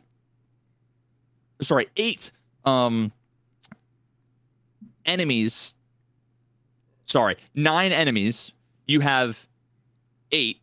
And then when you kill that person, you're more likely to kill them and survive the fight. Yeah. And now there's 7 instead of 8 people that are potential enemies. And you have someone to watch your back you're and less to listen. vulnerable when you're looting. So you're less vulnerable, and someone to watch your back and another set of eyes and ears while you are moving through the... For sure. It's like one extra person on your squad, that has to be so infinitely more valuable. Yeah. That right there is... Obviously, I can't say that's like... There's no way to quantify. And as much as people would want, like, dick measuring contests between streamers or whatever, like, who knows how good anybody is, you know, whatever. But, like, I think that has to be a non-zero amount of the difference between my 30% survival rate and your 60% survival rate. It has to be having just another person there with you, which is for sure the potential between breaking even and then suddenly profiting. And when you profit, you get better. Then it snowballs. Yeah. You know what I mean? Yeah. I would bet my life that you're better than me at the game. I suck, dude. I suck at aiming. I suck at everything. Like, I just have played enough to be able to hang, and I play with homies. You know what I mean? Like, I'm not saying that the duo thing is single-handedly representing the entire difference between my 60% and 35 million and yours. Like, you know what I mean? I'm sure there are other factors, but especially when you consider, like, those factors growing and growing and growing over 3 months, right? Like, 3 months, you know, here we are 3 months in the wipe, I have almost 1,000 raids. You know what I mean? If I make a little bit more money each raid and I have a little bit more survivability each raid, over 1,000 raids, you know what I mean? That really adds up to really significant stuff. And there's a lot more layers to that onion too, where, like, if I die as a duo and my duo dies, there's a non-zero amount of times that when that fight ended, if we were fighting a squad, we killed most of the squad. Now that guy has most likely going to ditch their friend's loot and maybe die doing that. They might not remember where they killed me, or even if they ditch their friend's loot and survive, they can probably not take both of our full kits. If it's a one person that won. Because there's 2 people, and then the 2 people you guys killed. So now the guy that wins has 5 people to choose from. So you're less likely to have your shit taken. Even without my buddy dropping the insurance, there's a non-zero amount of raids where I get some of that insurance back. Those are the raids where I get a gun back with all the attachments stripped off. If it was just like a 1v1 and he killed me, he would take the gun. But if he killed me and Valiant and we killed his teammate, he's probably going to try and min-max. I'm getting more value. So, like, all of that stuff extrapolated over 1,000 raids, like, you won't hear me say it's because of my skill that I have that money. Like, it definitely, that plays a part in it, and it's why the game is bearable. You know what I mean? Like, I've had those days where you're just like, I'm just on big head mode, where, like, first bullet out of anyone's gun, I'm the guy that goes down no matter what. And I've had those days while Seal is having, like, his S tier. He's crushing. I die, he wipes a 4-man. I die, he wipes a 3-man. I die. And those are the nights where, like, I died 70% of my raids, and I used the same kit the whole time because he just kept bringing it back. Yep. You know what I mean? And it's like, those are like, I died, but it didn't matter. It was nothing. And that's like 300,000 rubles per raid. Per time that happens. Yeah. Yeah, because there's all the ammo and the meds and all that stuff, the stuff that you don't get back in insurance, that you then don't have to buy for the next raid. Yeah, dude. Like, and honestly, I wish I could play with duos more. But here's the thing. Because I'm dude, yesterday I was playing Hearthstone while playing chess, like bullet chess. Damn. While, like, listening to music and talking to chat. For sure. When there's another person, for some reason, that is so, like, one person is worth 10 things. It takes up so much of my mental power, because I get that. Yeah. Especially because I'm still, like, it's not natural for me to have, I don't have the mute button set up for Discord because I don't do it very often. So I'm always like having to worry about that, plus worrying about, I've got my music playing, and then if I die, whenever, I hate going into like scav runs. That's another thing too. When you die, you do scav runs, which is like, I never do scav runs. So that right there is, I die, I'm instantly back in a PMC raid, and I die, and I'm instantly back in a PMC raid, and I die. That's a really good point, because you're not incentivized. There's no reason to do a scav run for you other than like, I want money. But my reason is like, he might be bringing my gear out. So why gear up again? I might as well hit a scav run. And then how many of those scav runs do I walk out with 1 million rubles worth of random garbage? You know what I mean? Like, that's another aspect of that for sure. Yeah, I just wish I liked it more. And I'm sure people, the only reason why I'm saying this is because I know that folks are going to be like, well, why don't you just do Duo more? And it's like, honestly, it's just so stressful and overwhelming sometimes, because I can't engage with chat and also respond to like alerts and also play the game and also have music on all the time and also be attentive to my teammate. And it's like, sometimes I can only do one. When it's raining in Tarkov and an airdrop comes through and my duo is talking and a TTS thing, I'm like, dude, I'm fried. I can't do it. Like, when it's raining in Tarkov, I'm just mad because I'm having to like listen and discern for footsteps. This is like a streamer privilege problem. Listen and discern for footsteps through the sizzling bacon of the rain, and listening to my to duo, or formulating a thought in response to a chat message. And I just like, dude, my fuse is so much shorter when it rains all day. Anyways, I'll say this too, so that you don't have to, so people aren't like, just like, oh, like, oh my God, it just completely left me. Hold on. What were you saying just before then? No. I had something so good to say. You were talking. What were you talking about? Making money, how hard it is when you're duoing, doing scav runs, and my survival rate. Got it. Two things. One is like, just because that's true doesn't mean like the answer is like, oh, just play the game a way you don't want to play it. Like, at the end of the day, if the reason you don't want to play duos is just because you prefer solos more, that's an acceptable answer. All of those things we listed are still like actual valid things of like why duo is more. But it's like, I just want to play the game solo. Like, you know what I mean? And then secondly, I'll say this so that you don't have to, because if you said it'd be like, well, you're just the solo trying to cope and come up with reasons why it's not fun to play solo. I openly admit on my stream regularly that Tarkov is too broken for me to enjoy it solo. Like, those things, all of those reasons that duo is more profitable are overcomable challenges for a solo. A lot of the people that I talk to that play solo do it because it makes the game on hard mode, and they like that. And if the game worked, then you would at least be able to internalize that and be like, okay, I need to shift my playstyle a little bit. I need to do this. I'm going to run this map because I'm more comfortable with it. But I say this, not Veritas. I say this on my stream. People say, hey, do you ever play solo? Because some people like watching solo players, and I actually really get that. As a viewer, it's a lot too sometimes. If it's not two people that you like really, really enjoy, there's a lot of back and forth, you know, so I get that. So some people will come in and they'll be like, hey, like, I enjoy watching you. Do you ever play solo? My answer is always like, the game is too broken for me to enjoy solo. I have played solo, and I've played solo and really, really enjoyed it. And I've played solo and really, really enjoyed engaging with chat on that level. But my mental fuse like shortens dramatically when I play solo for all of those reasons, man. I died to some absolute bull crap, some insane desync. I died to a fly hacker. I died to a sniper scav from 300 meters away. I died to bird eye. I died to all this. Like, when I die to the stuff that's like not skill issue, like actual, this game is potato, no audio.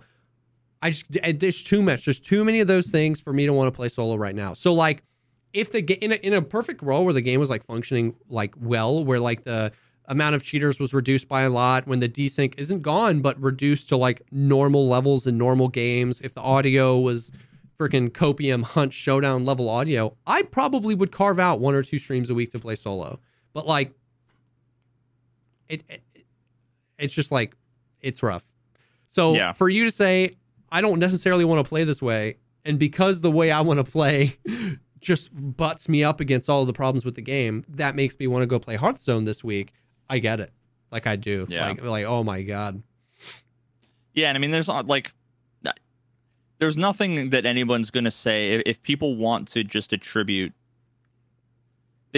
So many people want to attribute where I'm at with the game, and not just me, but a lot of other people too. Yeah.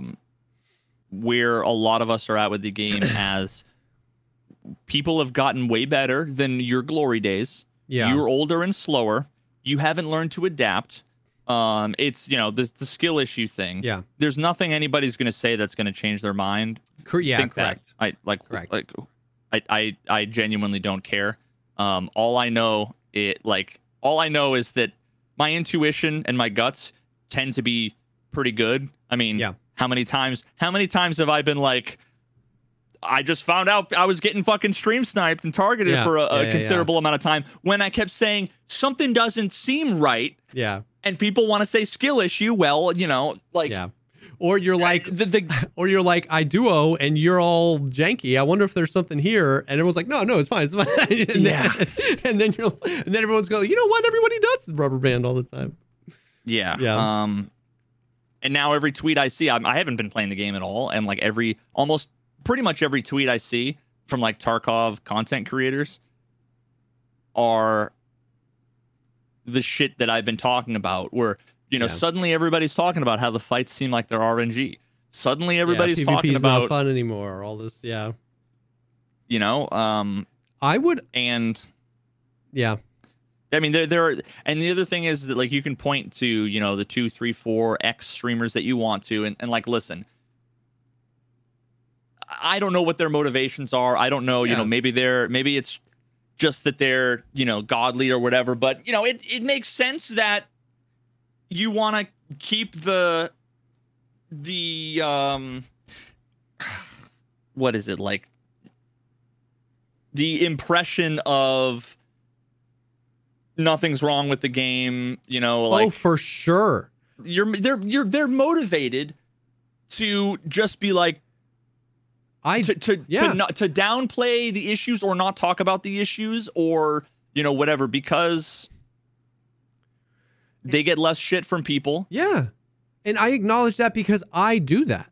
I literally have a sticky note written and attached to my monitor that was like, stop complaining. Not because I think there aren't issues with the game, but because I feel less motivated to stream. I feel like I have less fun streaming, and I feel like the vibe in the stream is lower when I spend the whole day pointing out these issues over and over again. It's like this self-fulfilling thing where like I get frustrated and then something frustrated happens in the game and I get more frustrated, and then either somebody in chat says something like, we'll just get good, or chat doubles down and goes, this game does suck. You're right. That's not even a good thing either. And so that circle continues. And I felt myself getting sucked into that. And so like, I don't say that to say that anybody that does complain about the game's issues is doing it wrong. I was saying that to acknowledge what you say is true, that like there are a certain amount of people that are motivated to just like, I am just going to move on from it and chill. Like, I don't know that there's anybody out there that legitimately is like, there are no issues with Tarkov. I would say 90% of the people are people that either complain about those issues a lot or people that just choose not to complain about those issues a lot. But I don't think anybody's out there like, no, dude, it's perfect. It's good. It's great. You know what I mean? I mean, all the YouTube commenters. Well, yeah. But so I say that to say that like, I agree with what you're saying. We're like, yeah, of course, some people are motivated to just like keep the vibes high no matter what. You know what I mean? Dog, you're the version of me in an alternate universe where my therapy has been successful. It works. Well, that's also why what comes out of that is the most frustrating thing in the world to me.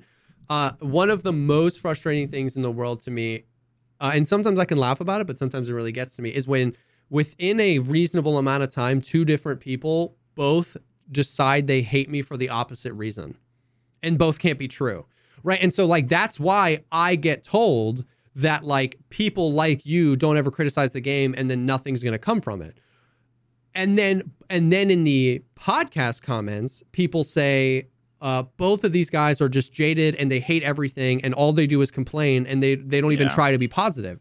And so every single day of the week, I get told I'm both too jaded and have no valuable opinions and a BSG shill that never admits there's problems, because I've decided to compartmentalize. I can come on here, even though a lot of the same people are in chat, I can come on here and just let it rip with you, because that's what this is for me. Like, you know what I mean? And then on stream, when I'm alone with those thoughts or when I'm with Valiant or whatever, I choose to downplay it. So like the byproduct of that is like people can't decide what I am. So and so I just get both sides of the hate. You know what I mean? Like, so, which is frustrating. I don't know. So,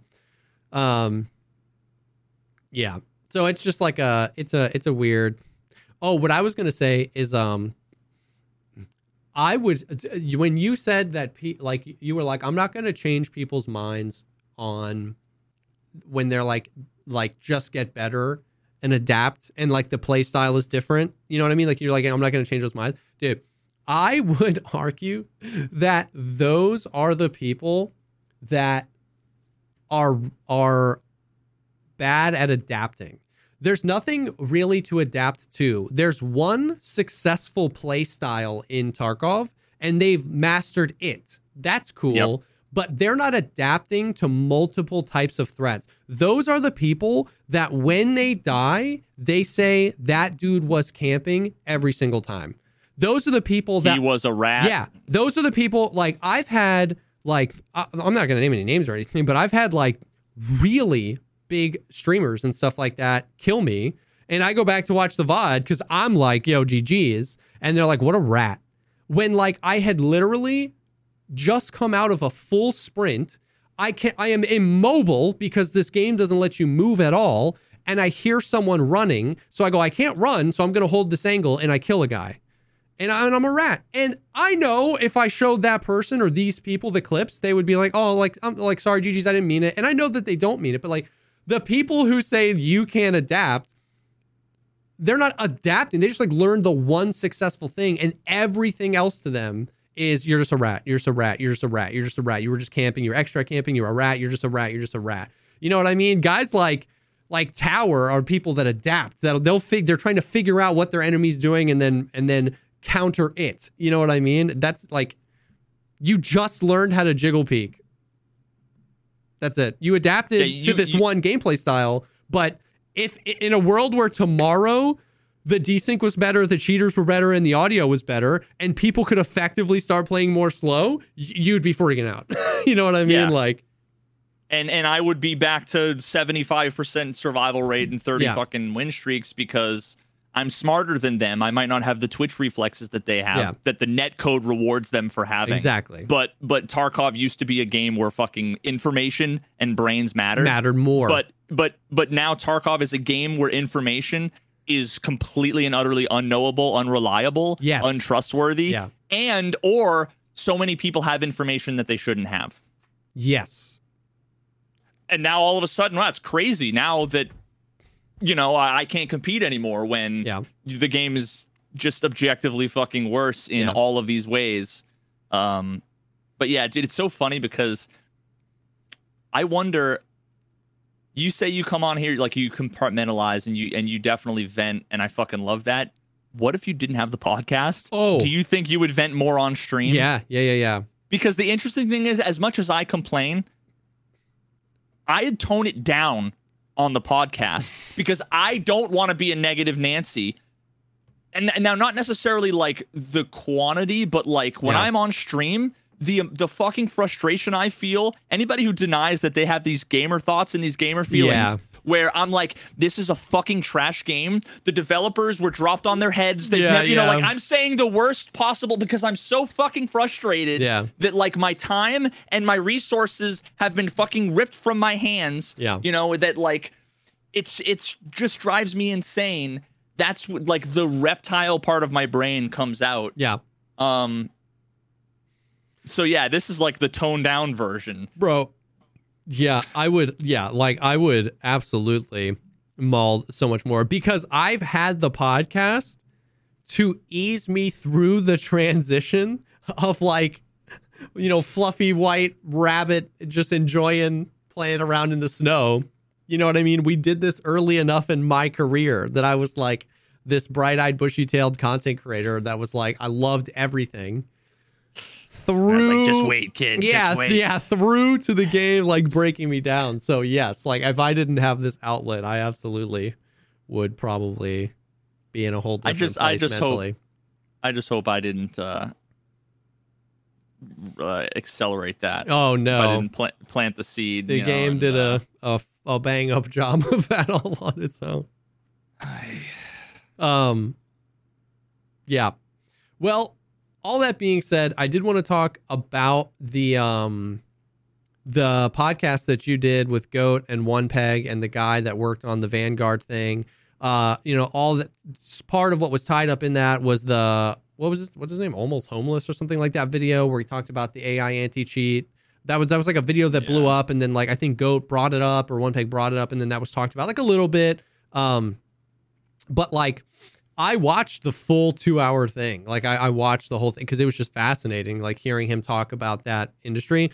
Did you learn anything? Like, what was your takeaway from that? I mean, like, I guess I didn't really expect to learn a whole lot from it because I was just imagining every question that was going to be asked to him was going to be like, we can't tell you. I think the biggest takeaway from me was that, like, he seemed to really emphasize the, like, the joint effort that it is. Like, that was a big thing for me. So as someone who knows nothing about it, I think for a long time, when BattleEye came into the game, I almost like shifted the responsibility of the cheating problem off BSG onto BattleEye, like subconsciously. And I think that has been lessening over the past year or so. But the concept where he was talking about, like, it's so, like, having an architecture that is as preventable as possible of being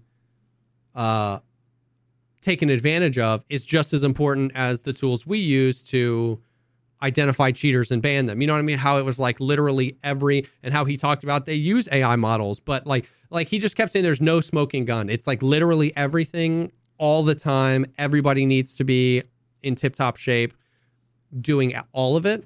That was like a big thing for me. So I was like, yeah, because it makes sense. A lot of the cheats that we have seen have been people like leveraging the game itself and not even necessarily like using a whole lot of third-party stuff. So yeah, I don't know. Why did you feel like it wasn't a valuable? And I didn't feel like it wasn't valuable. It was, I mean, I hate to say, but it was similar to like Goat's video to begin with, where it was like, I didn't learn anything new. That's not to say that people, like, I'm sure a lot of people learned a lot from it. Yeah. It was just like, there wasn't a whole lot I didn't already know. Yeah. And then also like, so we had like multiple pages of questions because originally we were supposed to be talking with some folks from Vanguard that are like currently there. Yeah. We were talking to like their fucking PR team, or I don't know what the conversations, who exactly everybody was. Like Goat was in charge of most of that stuff. But then like a week went by and we hadn't heard from them. We're like, yo, what the fuck is going on? And finally they were like, yeah, sorry, we can't do it. So I was like, okay, well, plan B. And we'll talk to this guy. Which, I mean, and it ended up being a great conversation. He seems like a super cool guy. What was unfortunate was just that, like, it was like, I don't know, like it's really hard to have the kinds of conversations that I personally would want to have to be able to get the most value out of it, because like all of the questions that I went through, I maybe got a chance to ask like 3 of 15. Yeah. And of those 3, each of those had like and I shouldn't, this bothers me, and I shouldn't I shouldn't let it bother me. I hate when people are like, what the fuck? Hopefully my computer didn't just crash. Okay. I hate when people are like, he just talks to talk. He's just like, get to the point, get to the question, get to the point. Yeah. And it's like, everything I'm saying I'm saying it for a reason, especially when it's written or scripted. Yeah. So I feel like the pressure and the stress when I want to like read a 2-sentence preamble to my question. The 2-sentence preamble is not just to hear my own voice. Yeah. It's because it's important context. So we don't end up answering the wrong question or getting lost. And like, you know what I mean? It's like, if we only have a limited time with this guy, I want to make sure that when I ask this question, he knows exactly what I mean and what to answer. So we don't end up on a 15-minute tangent about, well, it's like, yeah, I already knew all that. You know what I mean? Yeah. So like, because there's so many people always kind of jumping in at the end. Yeah. If I have a 3-part question and I say the first bit, he'll answer the first bit. And what that first bit is going to be a little piece of information, but also a primer for the next 2 things. Yeah. Yeah. Someone else jumps in and changes the subject. And it's like, yeah, for sure. So, that's hard to have that many people. You know what I mean? Like some of the things I wanted to talk about, to like go through the list. I wanted to talk about if anti-cheat programs ever cross into the realm of detecting non-gameplay behaviors like RMT and other stuff like that. I asked him that, but again, we wasn't able to follow up on a lot of the things. Yeah. I wanted to talk more about like replay system, manual bans, statistical analysis. A lot of that was focused on the fact that like what he was saying was you should never do A, B, and C. And A, B, and C are the things that BSG does regularly. Yeah. Manual banning, bans based on clips, bans based on statistics. Yep. Like all of these things that I've been saying are problematic for so fucking long. Yeah. And then I want to be able to follow up with like, okay, well then how much human involvement is acceptable in detecting cheaters, and like what are the risks? Yeah. That's a whole 5-minute conversation that we could, and then it's like, okay, well then to what degree do the stats and the analytics for players play a role? Are they used as a first pass, or can they ever be used as final judgment? Like each of these things are like peeling back the layers, right? But I got halfway through one of the things. Unfortunately, then I end up being like, okay, I'm going to ask a 4-part question because I just don't think I'm going to get a chance. Yeah. To get it in. So there was just so many things I wanted to ask about honeypots. I wanted to talk about the differences between, like, get deeper into the differences between what part of the anti-cheating fight is like BSG's or the game developer versus the anti-cheat software. Like how much of that is it 80-20? Is it 50-50? And then talk about like, what are the aspects that fall on the developer versus fall on the anti-cheat? Yeah. When these two systems meet, how do they meet, right? Like, is BSG providing BattlEye, like KD ratios? Yeah. Does it have access to that information? Is it a 2-way flow of information? Like, I want to know these things. Yeah. These are the things that nobody knows, nobody talks about, right? And it's like, and those are the things that I think he could actually be like, some systems might do that. Like, I don't need specifics. Just tell me, like, what kinds of information. But, like, we just didn't get a chance to get into anything other than, like, the shit that you watch. Just go on YouTube and type, how do anti-cheats work? Yeah. And that's basically what you're going to get. Yeah, I mean, I think there's, like, I represent the guy that's never done that, though. And, like, there was a lot that I learned about, like, it in the realm of like I feel like I represent a Tarkov player that's, obviously this conversation has been brought up a lot more recently with like the cheating thing, and I'm just not educated on it. And sure, I could have done that, but like I just have other stuff to do with my day. You know what I mean? Like I just have I've never done that for any reason. So to hear 3 Tarkov guys be talking about it and then be learning about it from a really educated guy through the lens of he wasn't talking about Tarkov in anything, but I can apply all this to Tarkov. It was interesting for me to learn a lot of that stuff about like how it's like everybody's responsibility and how important it is to have a strong game architecture, which BSG obviously didn't, or something that they're working on. It was interesting to hear him talk about like just like him working at a studio where literally they were just like anything you want, however much money it costs. Like it's the most important thing. And like he threw out a number which he said was a little crazy, but like, you know, $15 million was what he threw out, you know, for these services, like, you know what I mean? Like, and this general sentiment where he was like, we could spend as much money as you could give us. Like just like those type of things where it's like, this is hard. It's one of those things where like the people developing the cheats are financially incentivized to do so. And the people developing the anti-cheats are oftentimes financially constrained.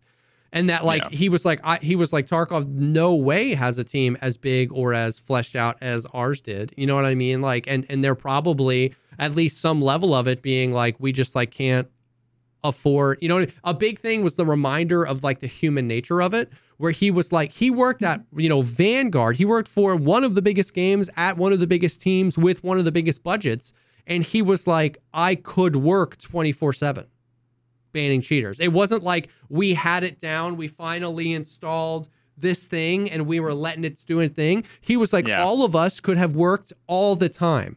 So to think about a smaller anti-cheat development team without an infinite budget who maybe manages more than one game, I'm not saying that permits cheaters in the game, but at least it adds a little bit of context to me that once again, it's a human thing that these guys are trying, you know what I mean? So, dude, it's like you can have the most competent, skilled, like fucking drug enforcement like group in like a highly trained SWAT segment of a fucking police department. Yeah.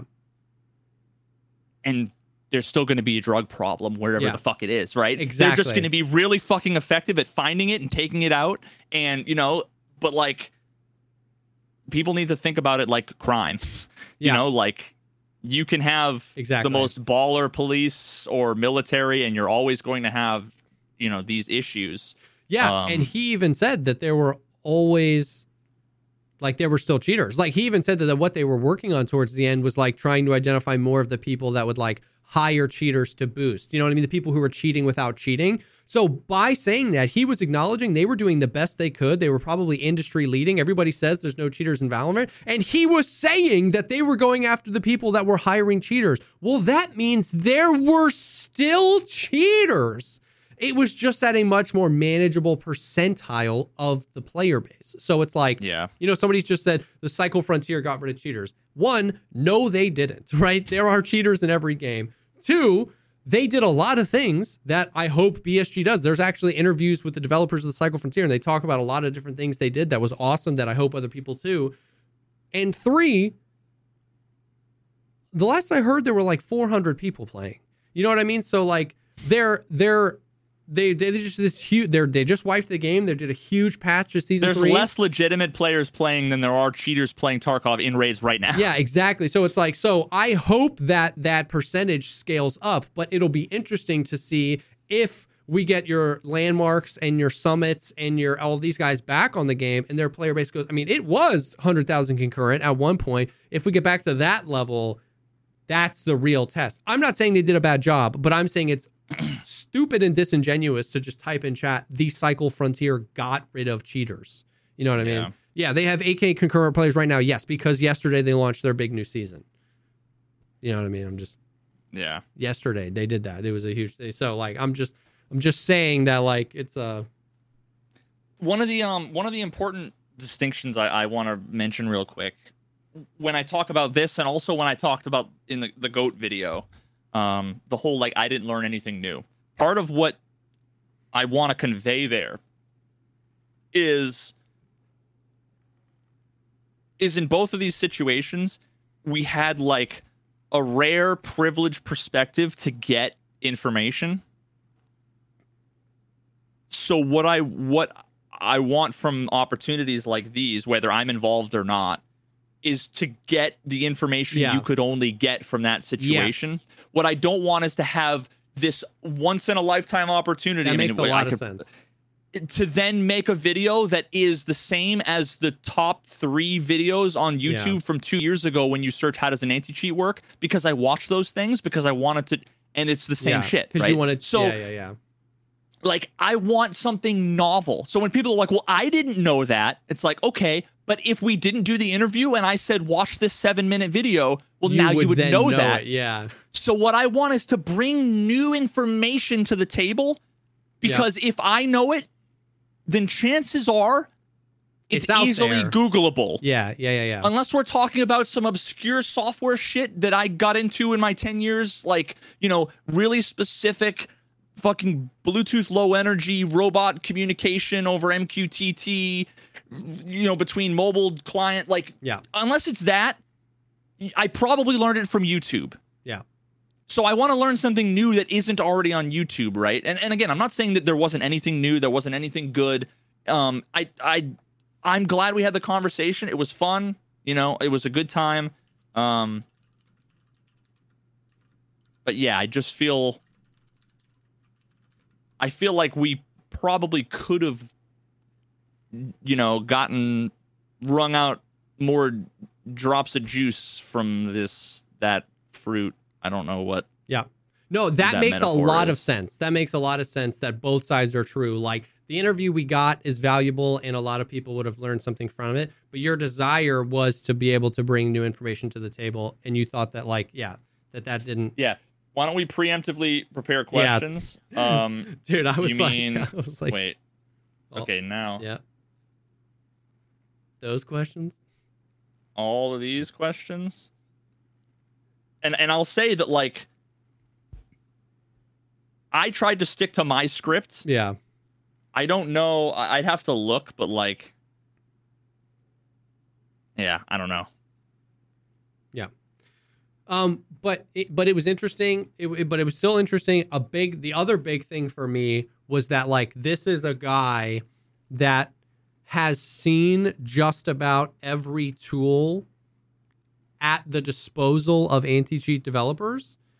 And this is a guy that's had probably the most unhindered access to those tools as far as, like, budget goes. And he seems to think that, like, it's just going to end up being, like, opt-in hardcore stuff where, like, you know what I mean? Where it's, like, not necessarily the social security number or driver's license, but it's, like, you know, ways. I didn't understand a lot of what he was saying, but it was, like, something like trusted hardware, trusted this or whatever, or, like, that kind of, like, interesting, you know, a little bit of kind of what you said, where, like, I wish that somebody would just, like, hold all this data, whatever. 'Cause, like, yeah, I would give them my driver's license or my, like if it was an opt-in thing, if it wasn't required, but if it was opt-in, like, kind of like the Steam trusted server system or whatever. Like, that was just an interesting thing where he was talking about that kind of being the future of just, like, I don't know. Yeah, I mean, like, it's so funny to me how, like, so many people seem to be so. I have a hard time believing anybody's serious when they're all up in arms about their privacy. Yeah, like dog, you created a Twitch account, and a YouTube account. Google has all your information. You being afraid of giving BSG your home address, like, what are the Russians going to nuke your home? Like, give me a fucking break. Like, what are you talking about? Yeah. And that's like, not what are to you say really that, worried about? It's not to say at all that privacy isn't important. It's the hilarity of arguing privacy on platforms that have very publicly sold user data to literally everybody without anyone's consent, and we continue to use them. Like, when people tell me on Twitch that, like, I'm an idiot for considering Twitter Blue because, like, why would you give money to that billionaire? It's like, you're subbed to me, brother. Like, where do you think the other half of your sub goes? To the other billionaire. Like, you know what I mean? Like, so it's like, if you to fill up Jeff Bezos's tires. Exactly. It's like, I respect the stance if you take the stance, but it's the hilarity of the fragileness of the stance. is what we're talking about here. Yeah, and again, I'm not saying that they're wrong to be worried. Yeah, I'm just correct. saying I kind of just don't believe them. Yeah. Just don't believe that they've considered it very far, that they've taken that logic even one additional step.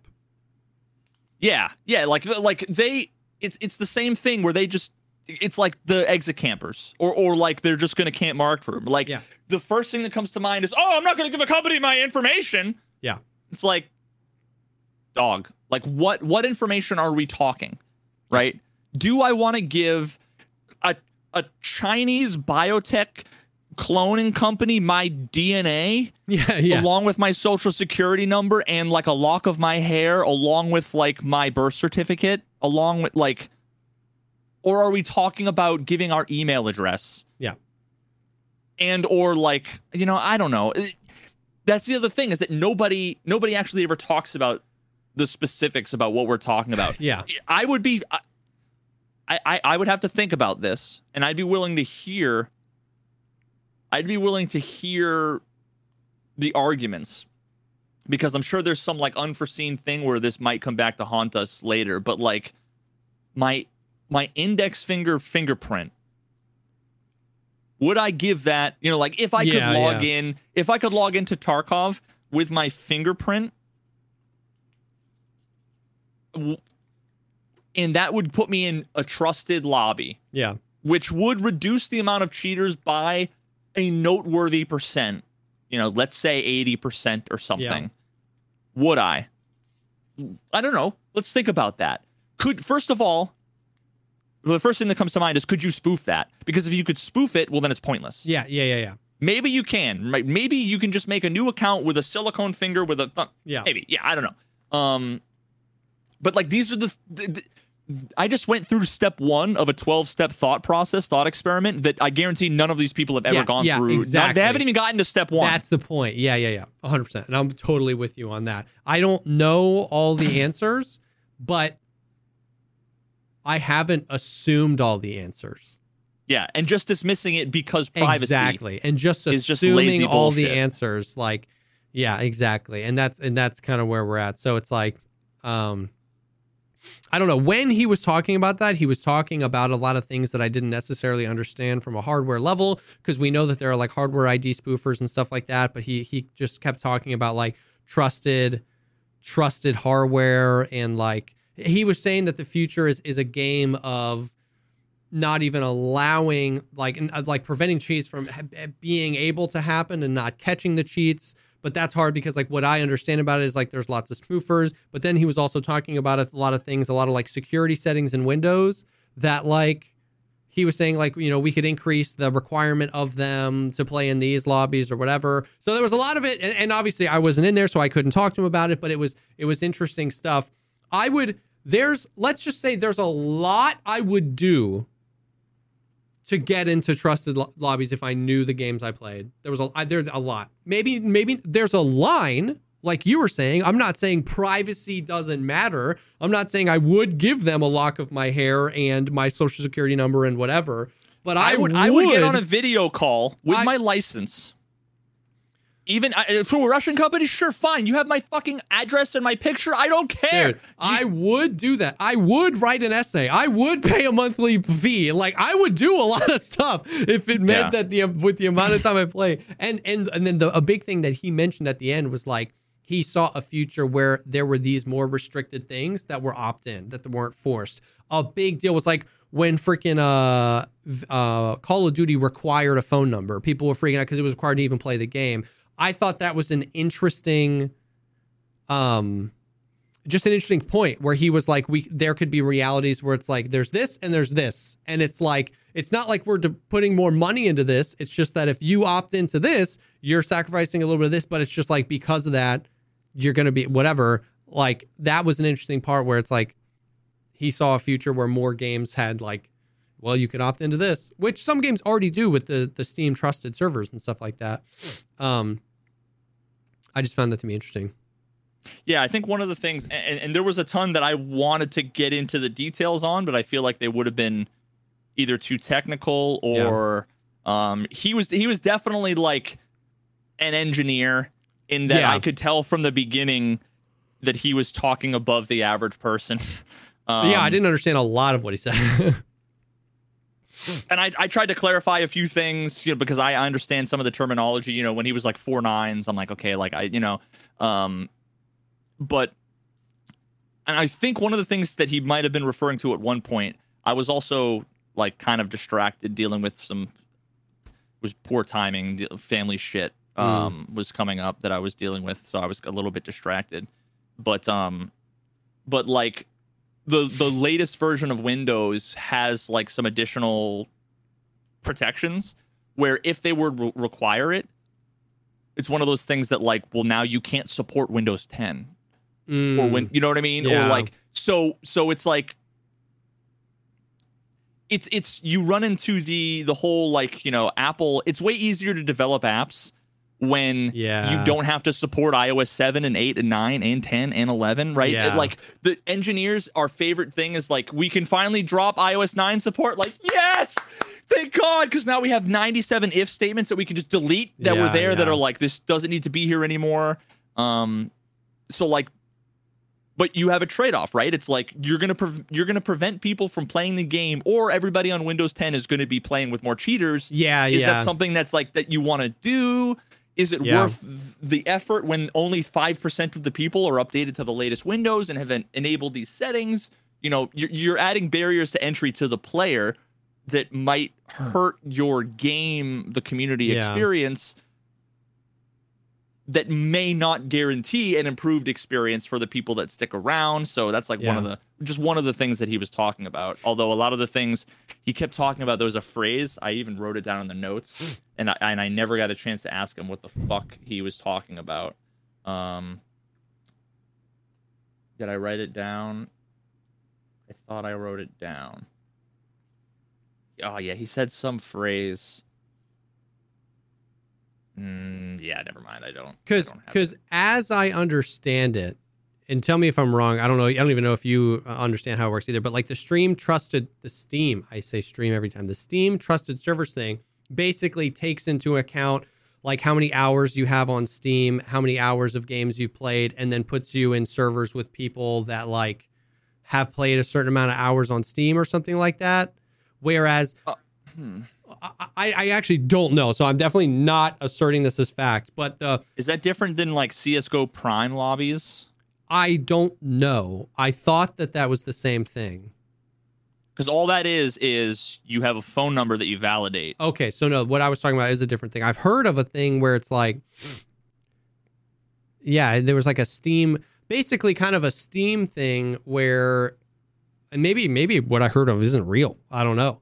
But like kind of like the Steam equivalent of what you suggest with the data, where like if you cheat, they can ban your Steam account. And then if your Steam account was made in the past 30 minutes, you can't participate in these trusted servers. So it's like, it's kind of a barrier on Steam where like... Oh, that is also, I think with the Prime lobbies too, there is like a threshold.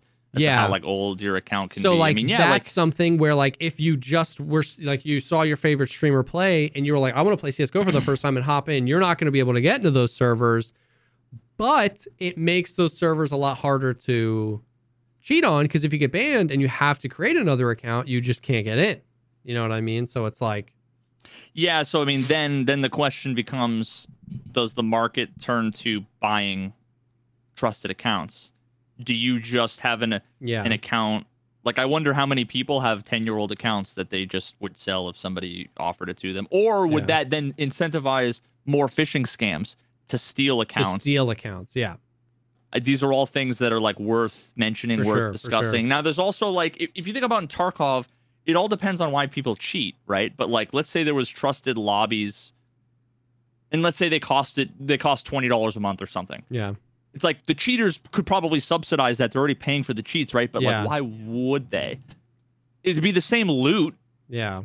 Is it just that they would have less cheaters in their raids? People that would be the people that would be willing to pay $20 a month for the trusted servers aren't the people that are buying from RMT anyway. So they would probably still have buyers in the non-trusted lobbies. So like I said, I don't know. I just require you have to have 3,000 hours on your account without ever changing your email address on the account. Yeah. And have a phone number attached to it. Yeah. And a fingerprint and a DNA sample and a semen sample and yeah. So yeah, like I said, I definitely don't know at all, but it was just a little sobering and humanizing to see that to a guy with that much experience in it be like, it sucks. Like, it's a fight every day. There's never enough work to be done. Every single tool is valuable. Let's use the AI. Let's use the hardware. Let's use the Windows. Let's use it all. But I don't know, man. I don't know. It sucks. Why can't people just not be dicks? You know, and not cheat. Because they're fucking bad in video games. Yeah. If I'm going to be bad, at least I'm going to be legit and be bad. Yeah. If I'm going to be bad, at least I'm going to be knowledgeable.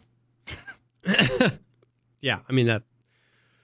So, so ultimately, if you haven't seen that, it's on Veritas's channel. I think it's also on OnePeg's and Goat's channel. Watch mine. Yeah, it's on Veritas's channel. We'll link Veritas's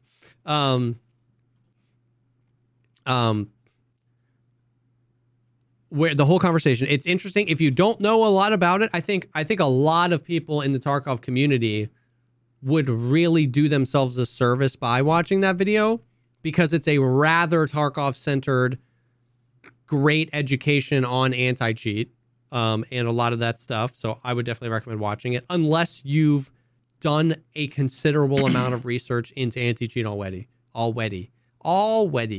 Then watch it anyway, and give Veritas that sweet ad revenue. Oh, that's adorable. You talk to your wife like that? Yeah, man. Nice. So that was cool.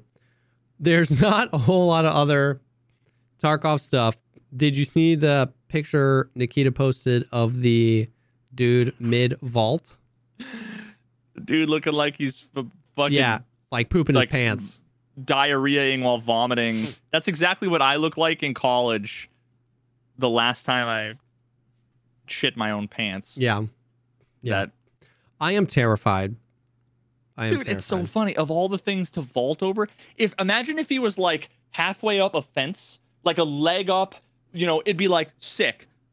It was the fucking box, and he was like, what that image, step over it. You don't need your upper body. And what that image told me was that when vaulting's in the game, I'm gonna walk up to a box to try and loot it, and I'm gonna climb over it. Like, you're gonna see the bars, the black bars up on top, and you're gonna see vault.mp4 starts playing, and it'll be like, no, while you're like, no, climbing over the thing, and then the camera zooms out. Someone's shooting at you. A scav is shooting at you.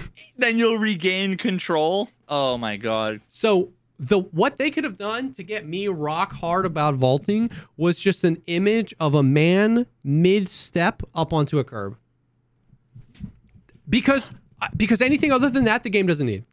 Would it be cool to be able to vault over stuff? Absolutely. Would it be cool to be able to mantle up into windows? Absolutely. What the game desperately requires is my adult male the ability to step onto a curb. It actually... What if he crawls on all fours, but it's just as fast? It's just as fast. I'll take it. It actually bear crawls. It actually got me killed in a raid. Thank God it was a scav raid. I was on a scav raid and I was running, and a other scav shot at me a bunch, bro. I had lost 4 limbs and I had heavy bleed. He came up. He was like, "I thought you were a PMC," and I was like, "No, I know the PMC you just thought was here. Killed. I watched him kill it. He's right here in these bushes." He goes, "My bad, dude." I said, "Do you have anything for heavy bleed?" He drops me the thing. I have the heavy bleed. I'm not bleeding, but I got broken limbs. I taken painkillers. I got broken limbs. Okay. The PMC is in a bush on the other side on streets of the little wire garden barriers that are 8 inches tall, and they're wire. They're not even concrete. The little decorative garden barriers. He's on the other side of it. Okay, I can't walk over it. I jump over it, and landing takes damage, and I die. The PMC's right there with meds, and I died jumping. What? Bro, you should. Dude, brother. So I swear to God, why don't you adapt, bro? You should know better. If they give me a jetpack in this game, if they let me vault over whatever, but I can't even think. I can't. I'm already so mad. If they mess that up, I'm just gonna be so pissed. Like, if we have... Dude, if you use the jetpack, it would black out your legs. The fire would instantly black out both your legs, but that would be like, that would be the hardcore. Dude,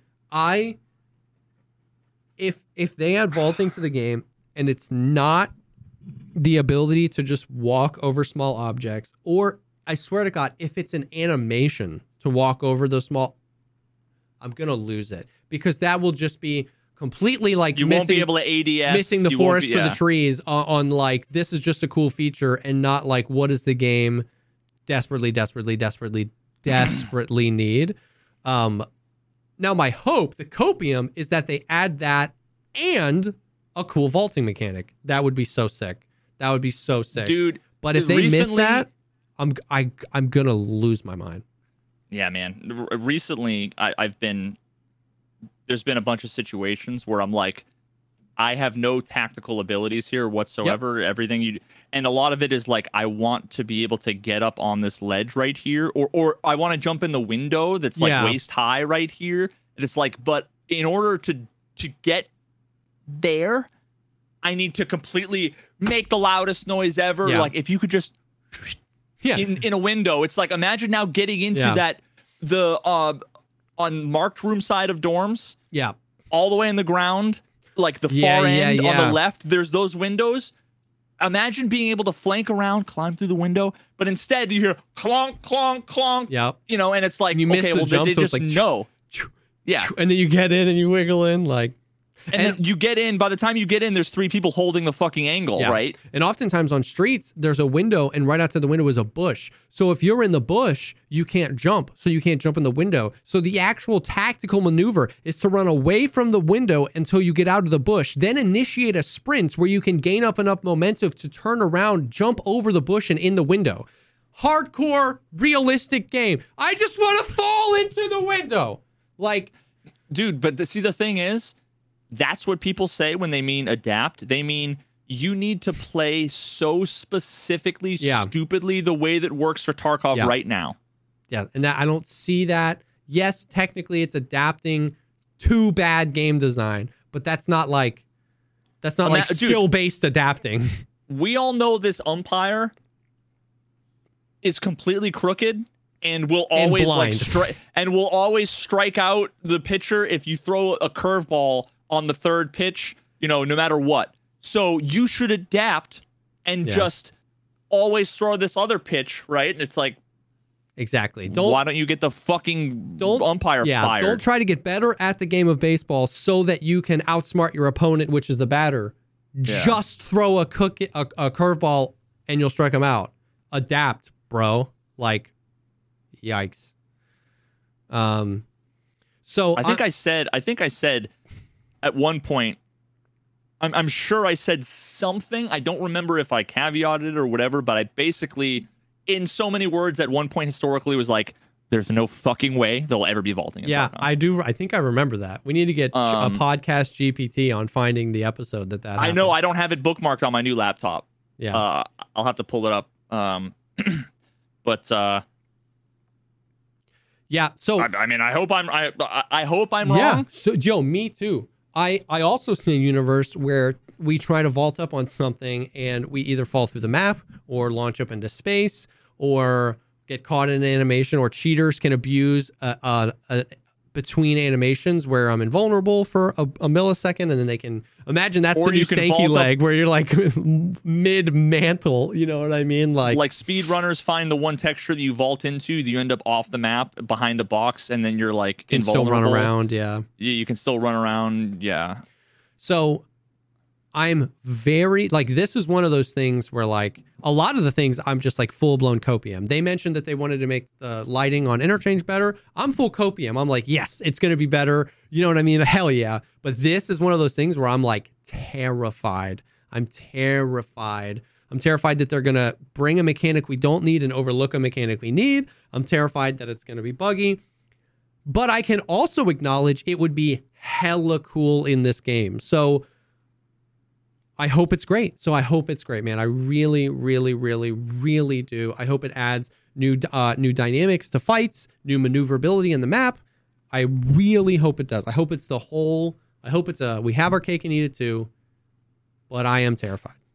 Now, the last thing I'll say on this is there's also a world in which, because the reason why I'm like, they'll never do it is because I'm like, it would take so much time, so much resources, that's what I thought, testing too. And development and all those things, that there's no way that they would do it. Maybe they decided 90% of our resources for 2022 is going towards vaulting, and that's the reason why nothing got fixed. Nothing ever, maybe, so it's like, maybe, I was right, and it was like, the unstated premise was they would never do it because it would completely fuck all dev progress of the game. And then maybe that explains why we're here. I will admit I'm surprised that we are getting it, especially now, because I'm pretty sure the last time we heard Nikita speaking on vaulting, he literally said like they were talking about streets, and he was like, you could tell his wheels were turning, and he was like, there's just so many. Like, we would have to make sure that you wouldn't be able to vault up onto things we didn't want you on. Like, and I felt like he was like, oh, that would just be so much work. So interested. Now, once again, if the vaulting mechanic was you can step over. It's a thunderstorm. Holy really? Fuck. Yeah, it was just my noise gate caught it, but I just saw lightning right outside and it's hailing. That just scared the shit out of me. Sorry. Yikes. No. If the mechanic is not vaulting and it's you can step over ankle-high objects now, I'll say huge dub. Deserving of the, you know what I mean? But the picture just felt like not that. The picture felt like a full-blown hands and feet animation.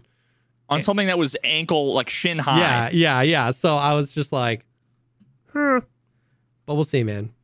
We'll see. So there was that. They dropped some new screenshots of streets, which I know a lot of people were not salty about, but just like very understandably, the map still doesn't run very well. A lot of people still can't do it. There's obviously huge issues in the game. Streets is my lighthouse in the storm. It is my home. It is my comfort. It is a new map that's so well designed, with incredibly engaging PvP and lots of good loot and lots of PvE and multiple scav bosses and cool extracts, and I love it so much. So if we get a Streets expansion, do we need it? No. Do we need other things more? Yes. But I won't complain because it's such a good map, and if we get a Streets expansion soon, it'd be so sick. Dude, I was playing on my PMC 2 days ago, and I got a 300 XP exploration bonus on Factory. Hell yeah. So I haven't even seen I'm sure like half of Streets I haven't even seen. I'm sure you haven't. I'm just playing Streets, and I am still. Yesterday, while I was playing with Desmond, he was like, watch to your left because that window connects to a room that connects to the other side of the street that he could flank through. And I was like, I didn't even know you could get in this building, bro. I probably paid 200 Streets trades. Like, it's such a good map. And by the way, in the extracts, like, I don't understand. Like, Reserve has such terrible extracts. Interchange has so few extracts. Like, the Green Flare extract, in my opinion, is incredible. It's one of the best. I just think it's so cool. Like, when they talked about like dynamic extracts, it was like, oh, that's interesting. And then they made it like D2. And it was like, that's not interesting. Like, you know what I mean? Like, or fun. And then they made like 8 extracts, or technically 3, I think, where it's just like, you can't bring your backpack. Dynamic. You know what I mean? And then it was like, wait, what? Like, I love, even though it's basically just pay 2,000 rubles for this extract, it feels immersive to bring a flare in and shoot it off and let a sniper not shoot at me. I just like that extract because it adds a little bit of dynamic of, oh shoot, I forgot it. So now I can't go. This guy had one. Sick. Let's leave here. I found one. It's a centralized location. So like no matter where you spawn, if you prepared and brought the thing, you can always path to that extract and not have to be like, oh, should I go courtyard? Like, yeah. I love it. So like, I like it in principle. I just hate how ambiguous. Like, you have to see someone do it or watch a tutorial. Oh yeah. Otherwise, you would never know that you need to stand in this exact, because you know the number of times I like walked over and you see the little thing pop up where it's like, this is the zone.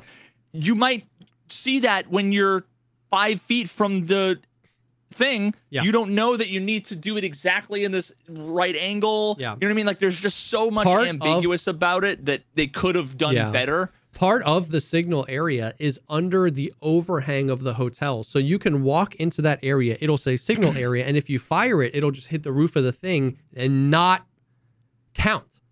But you're in the signal area. But because the flare didn't actually go up, it doesn't count. So you could like, so yeah, I definitely won't disagree that it could have been explained and elaborated and presented to the player in a much better way. But once you understand it, I kind of wish it was cool. Like, and I actually did this the other day. I forgot that the flares were like a shoot up flares. And for some reason I thought it was like a smoke grenade. So I was doing like shooter.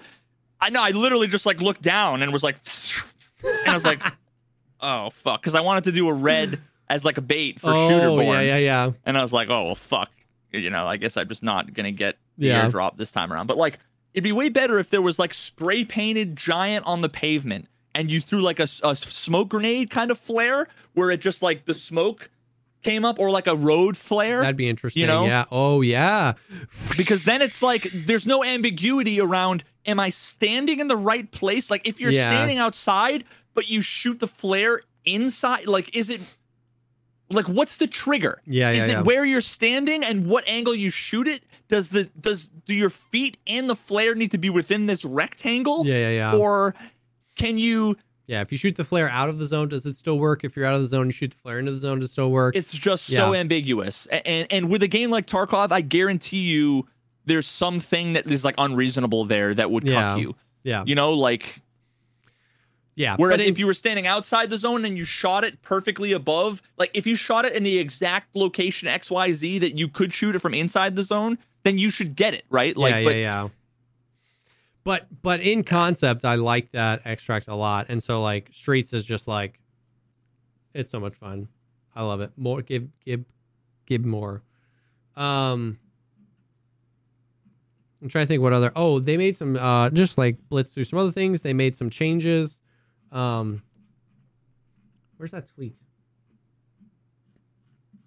They made some changes to some crafts, bringing them much more like better and in line with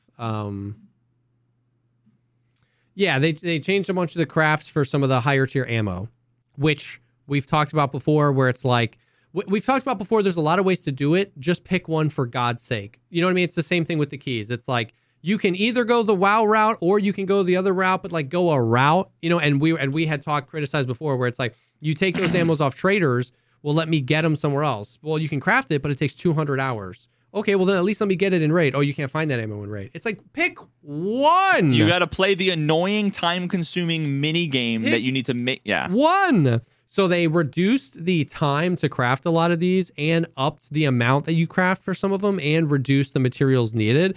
So it's not a perfect solution, but at least it falls in line with like, okay, well, if I can't find it in raid and I can't buy it off the trader, at least there's an avenue to get it, and this is how. So whatever.